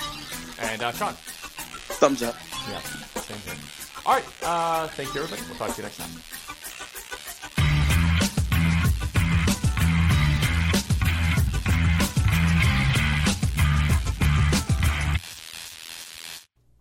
All right, so Forbidden Door 2023 takes place on Sunday, and we'll be doing another VIP exclusive post-pay-per-view roundtable. So join us for that if you're a VIP member, and go VIP so you can join us for that Sunday night if you're not a VIP member. pwtorch.com/govip is how you get information on signing up through Patreon, directly through your podcast app on your iPhone, with your Apple account, or by credit card, debit card, or PayPal through our main VIP website. All the various ways to sign up are detailed at pwtorch.com/govip.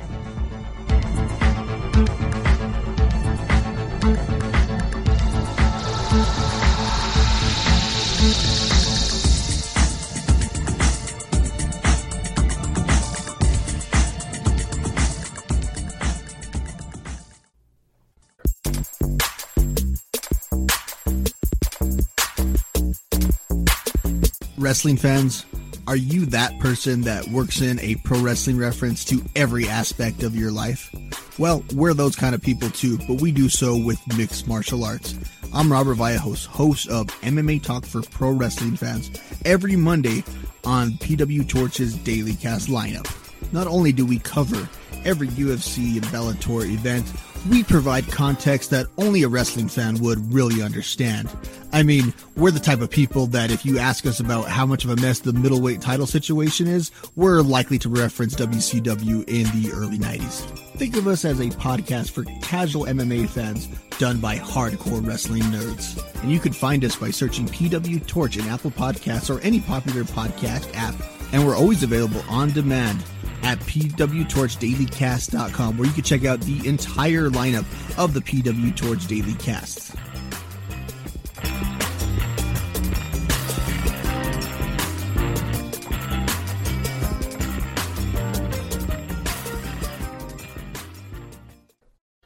We invite you to email the show with feedback or questions or comments. That email address is wadekellerpodcast@pwtorch.com. That's wadekellerpodcast@pwtorch.com. I also welcome your feedback on Twitter. You can follow us on Twitter at PWTorch and follow me at The Wade Keller. That's at PWTorch and at The Wade Keller.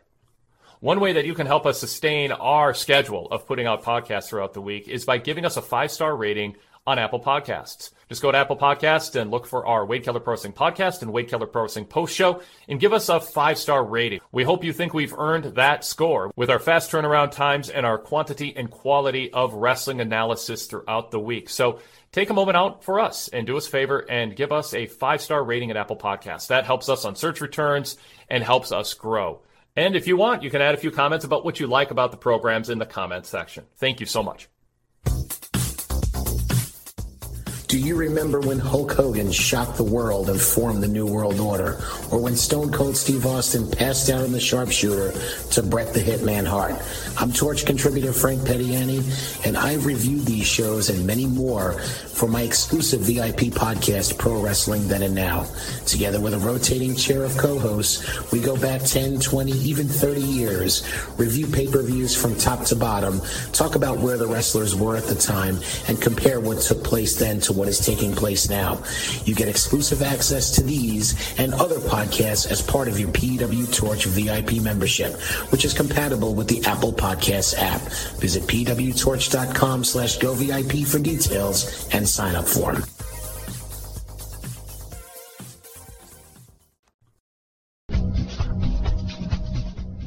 In 2012, NXT transitioned into the developmental system and ultimately the brand you see today. On the Torch VIP podcast, NXT 8 Years Back, we'll be taking a weekly look at this page in NXT's early history. Join Kelly Wells and me, Tom Stout, from PWT Talks NXT every Saturday as we go 8 years back to the day to track NXT's rising talents and why they did or didn't work out, exclusively for PW Torch VIP members. Searching for more great pro wrestling talk? Then join me, Jason Powell, host of the free weekly Pro Wrestling Boom podcast. Each week, you'll hear the latest news and analysis from me and my team at ProWrestling.net, along with other Pro Wrestling Media members. Plus, the Pro Wrestling Boom podcast features long-form interviews with notable names in the pro wrestling industry. Subscribe in iTunes, Stitcher, Downcast, and all your favorite secondary apps, or visit us directly at pwboom.com. Once again, that's pwboom.com.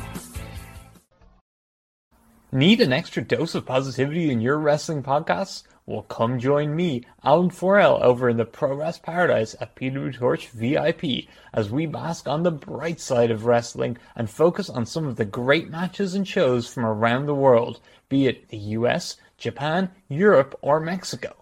There's always a place for wrestling's past in the Paradise too, and we've done fun historical shows such as the We Love Liger series, celebrating the glorious career of Jushin Thunder Liger, and our I Was There When shows, where a guest will join me to talk about a classic bout that they were in attendance for.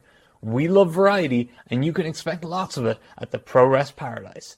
Detailed PW Torch VIP subscription information and a list of all the VIP benefits is available at pwtorchvipinfo.com.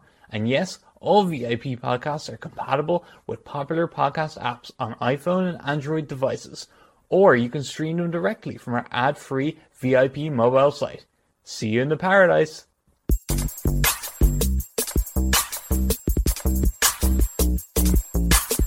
Wrestling fans, are you that person that works in a pro wrestling reference to every aspect of your life? Well, we're those kind of people too, but we do so with mixed martial arts. I'm Robert Vallejos, host of MMA Talk for Pro Wrestling Fans, every Monday on PW Torch's Daily Cast lineup. Not only do we cover every UFC and Bellator event, we provide context that only a wrestling fan would really understand. I mean, we're the type of people that if you ask us about how much of a mess the middleweight title situation is, we're likely to reference WCW in the early 90s. Think of us as a podcast for casual MMA fans done by hardcore wrestling nerds. And you can find us by searching PW Torch in Apple Podcasts or any popular podcast app. And we're always available on demand at pwtorchdailycast.com, where you can check out the entire lineup of the PW Torch Daily Casts.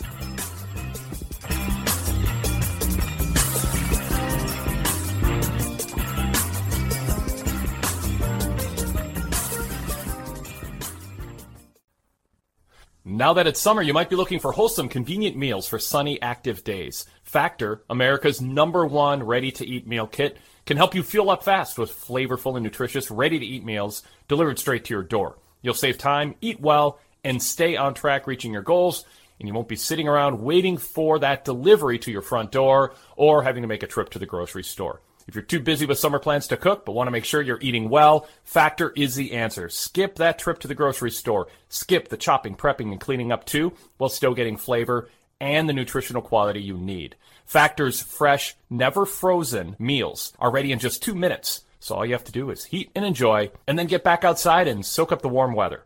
And if you get hungry in the middle of watching pro wrestling, well, during a video package, you can throw a Factor meal in the microwave, and 2 minutes later, you're sitting down finishing the show, but with a meal you can feel good about eating.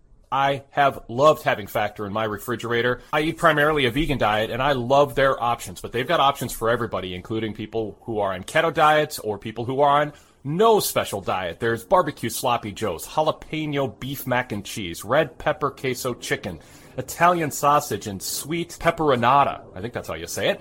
Ancho live salmon, and more. The selection is exciting every week when you get to pick out the meals that you want. They'll auto-select meals for you that fit your category if that's easier for you. But you can easily customize what gets delivered to your house and even skip a week or two if you're going to be away or have a lot of dinner plans outside the house. It's so nice having these meals in the refrigerator, knowing that they are dietitian-approved, nutrient-dense meals that are going to leave you feeling satisfied. I can speak from experience. When I have a Factor meal, I don't even think about snacking for hours afterwards. That's how satisfying they are. But they've got calorie-conscious options, too, for this summer in case you're trying to lose some weight. And if you're trying to put on some muscle mass or gain weight, they have Protein Plus meals with 30 grams of protein or more per serving. If you've thought of going vegan but think it comes without taste or satisfaction, this is the place to start. My next delivery includes 3-bean vegan chili, vegan mushroom marsala, harissa, I think that's how you say it, braised garbanzo stew. The next week, my vegan options are peanut Buddha bowl, tomato roasted vegetable risotto, smoked tofu almond stir fry,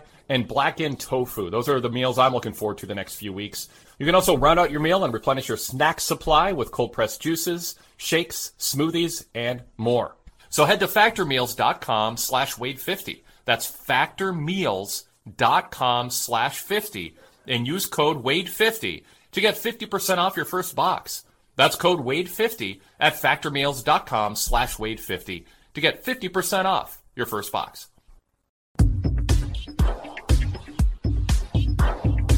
Longing for some nostalgia? Or maybe you want to learn some wrestling history?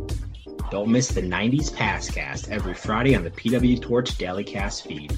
Alex and Patrick will transport you 30 years into the past by taking you through the Torch issue from that very week. Follow news from the WWF and WCW and all the happenings from across the wrestling industry in real time as the Torch reported it 30 years ago. That's the 90s Passcast every Friday on the PW Torch Daily Cast feed.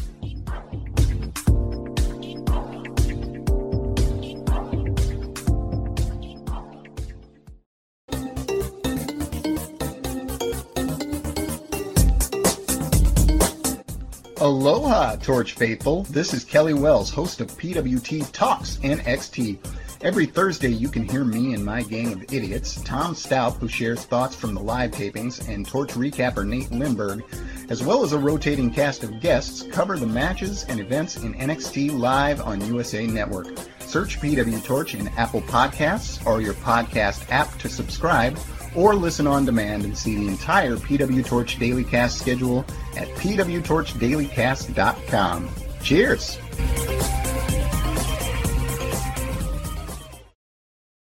Thanks for downloading today's show. Take it to the next level with a VIP membership. Get shows like this, the Wade Keller Pro Wrestling Podcast, Wade Keller Pro Wrestling Post Show, and the PW Torch Daily Casts on our PW Torch VIP podcast feed with ads and plugs removed from the shows for a streamlined listening experience. And also hear the VIP exclusive shows that I host with Rich Fan and Todd Martin. Everything with Rich Fan and The Fix with Todd Martin's signature VIP series that you're missing out without a VIP membership. So go VIP here in 2022 and enjoy all the benefits, all the bonus content, and the ad-free listening experience. pwtorch.com/govip.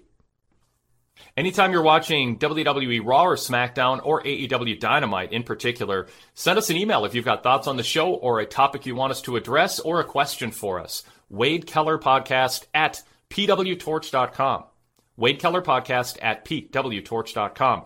If there's anything else going on in pro wrestling that you want us to address on our main podcast during our mailbag segments, that same email applies. Wade Keller Podcast at pwtorch.com. We invite that interaction. Let us know what you think of what we're saying, and let us know what you want us to talk about, and ask us specific questions. Wade Keller Podcast at pwtorch.com. Support us on Patreon starting at $4.99. Get these shows ad-free and bonus VIP content. That's $4.99 on Patreon. Patreon.com/PWTorchVIP. That's Patreon.com/PWTorchVIP. That is the quickest, cheapest, and easiest way to support us and enjoy these shows with a streamlined listening experience. The Wade Keller Post Shows, podcasts, and the PW Torch Daily Casts, plus some random VIP bonus content.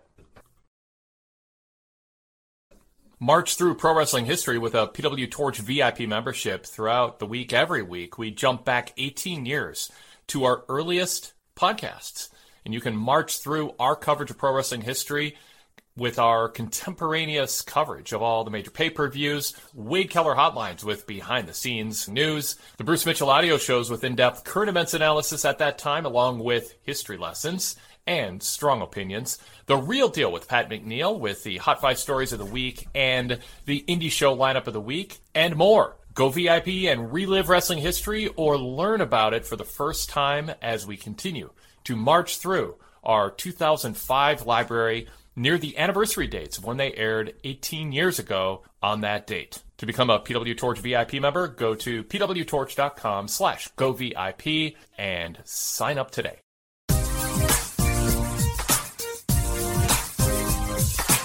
Every Sunday night, catch Wrestling Night in America on pwtorchdailycast.com, hosted by me, PW Torch columnist Greg Parks.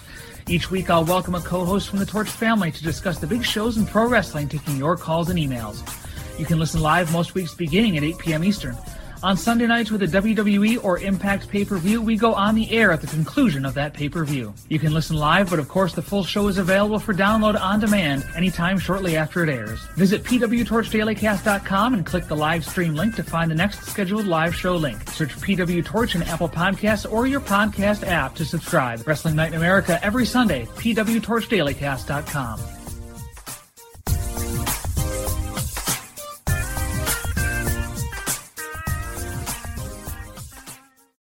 Give yourself a reason to look forward to going to the mailbox each week with a PW Torch newsletter paper copy subscription. Details at pwtorch.com/papercopy. It's 12 pages every week, packed with my TV reports, along with exclusive features such as my cover story on the top story of the week, our pay-per-view roundtable reviews from the Torch staff, exclusive feature-length columns from Greg Parks, Rich Fan, Sean Radican, Alan Cunahan, and Zach Hadorn, Torch Talk transcripts, the latest news, and more. pwtorch.com/papercopy. Take a break from screen time and settle in every week with a mega dose of wrestling news and analysis with a Pro Wrestling Torch newsletter, paper copy edition in the year 2022. You can get a full year of home delivery for just $99. Or try us for an 8-week trial subscription. pwtorch.com/papercopy.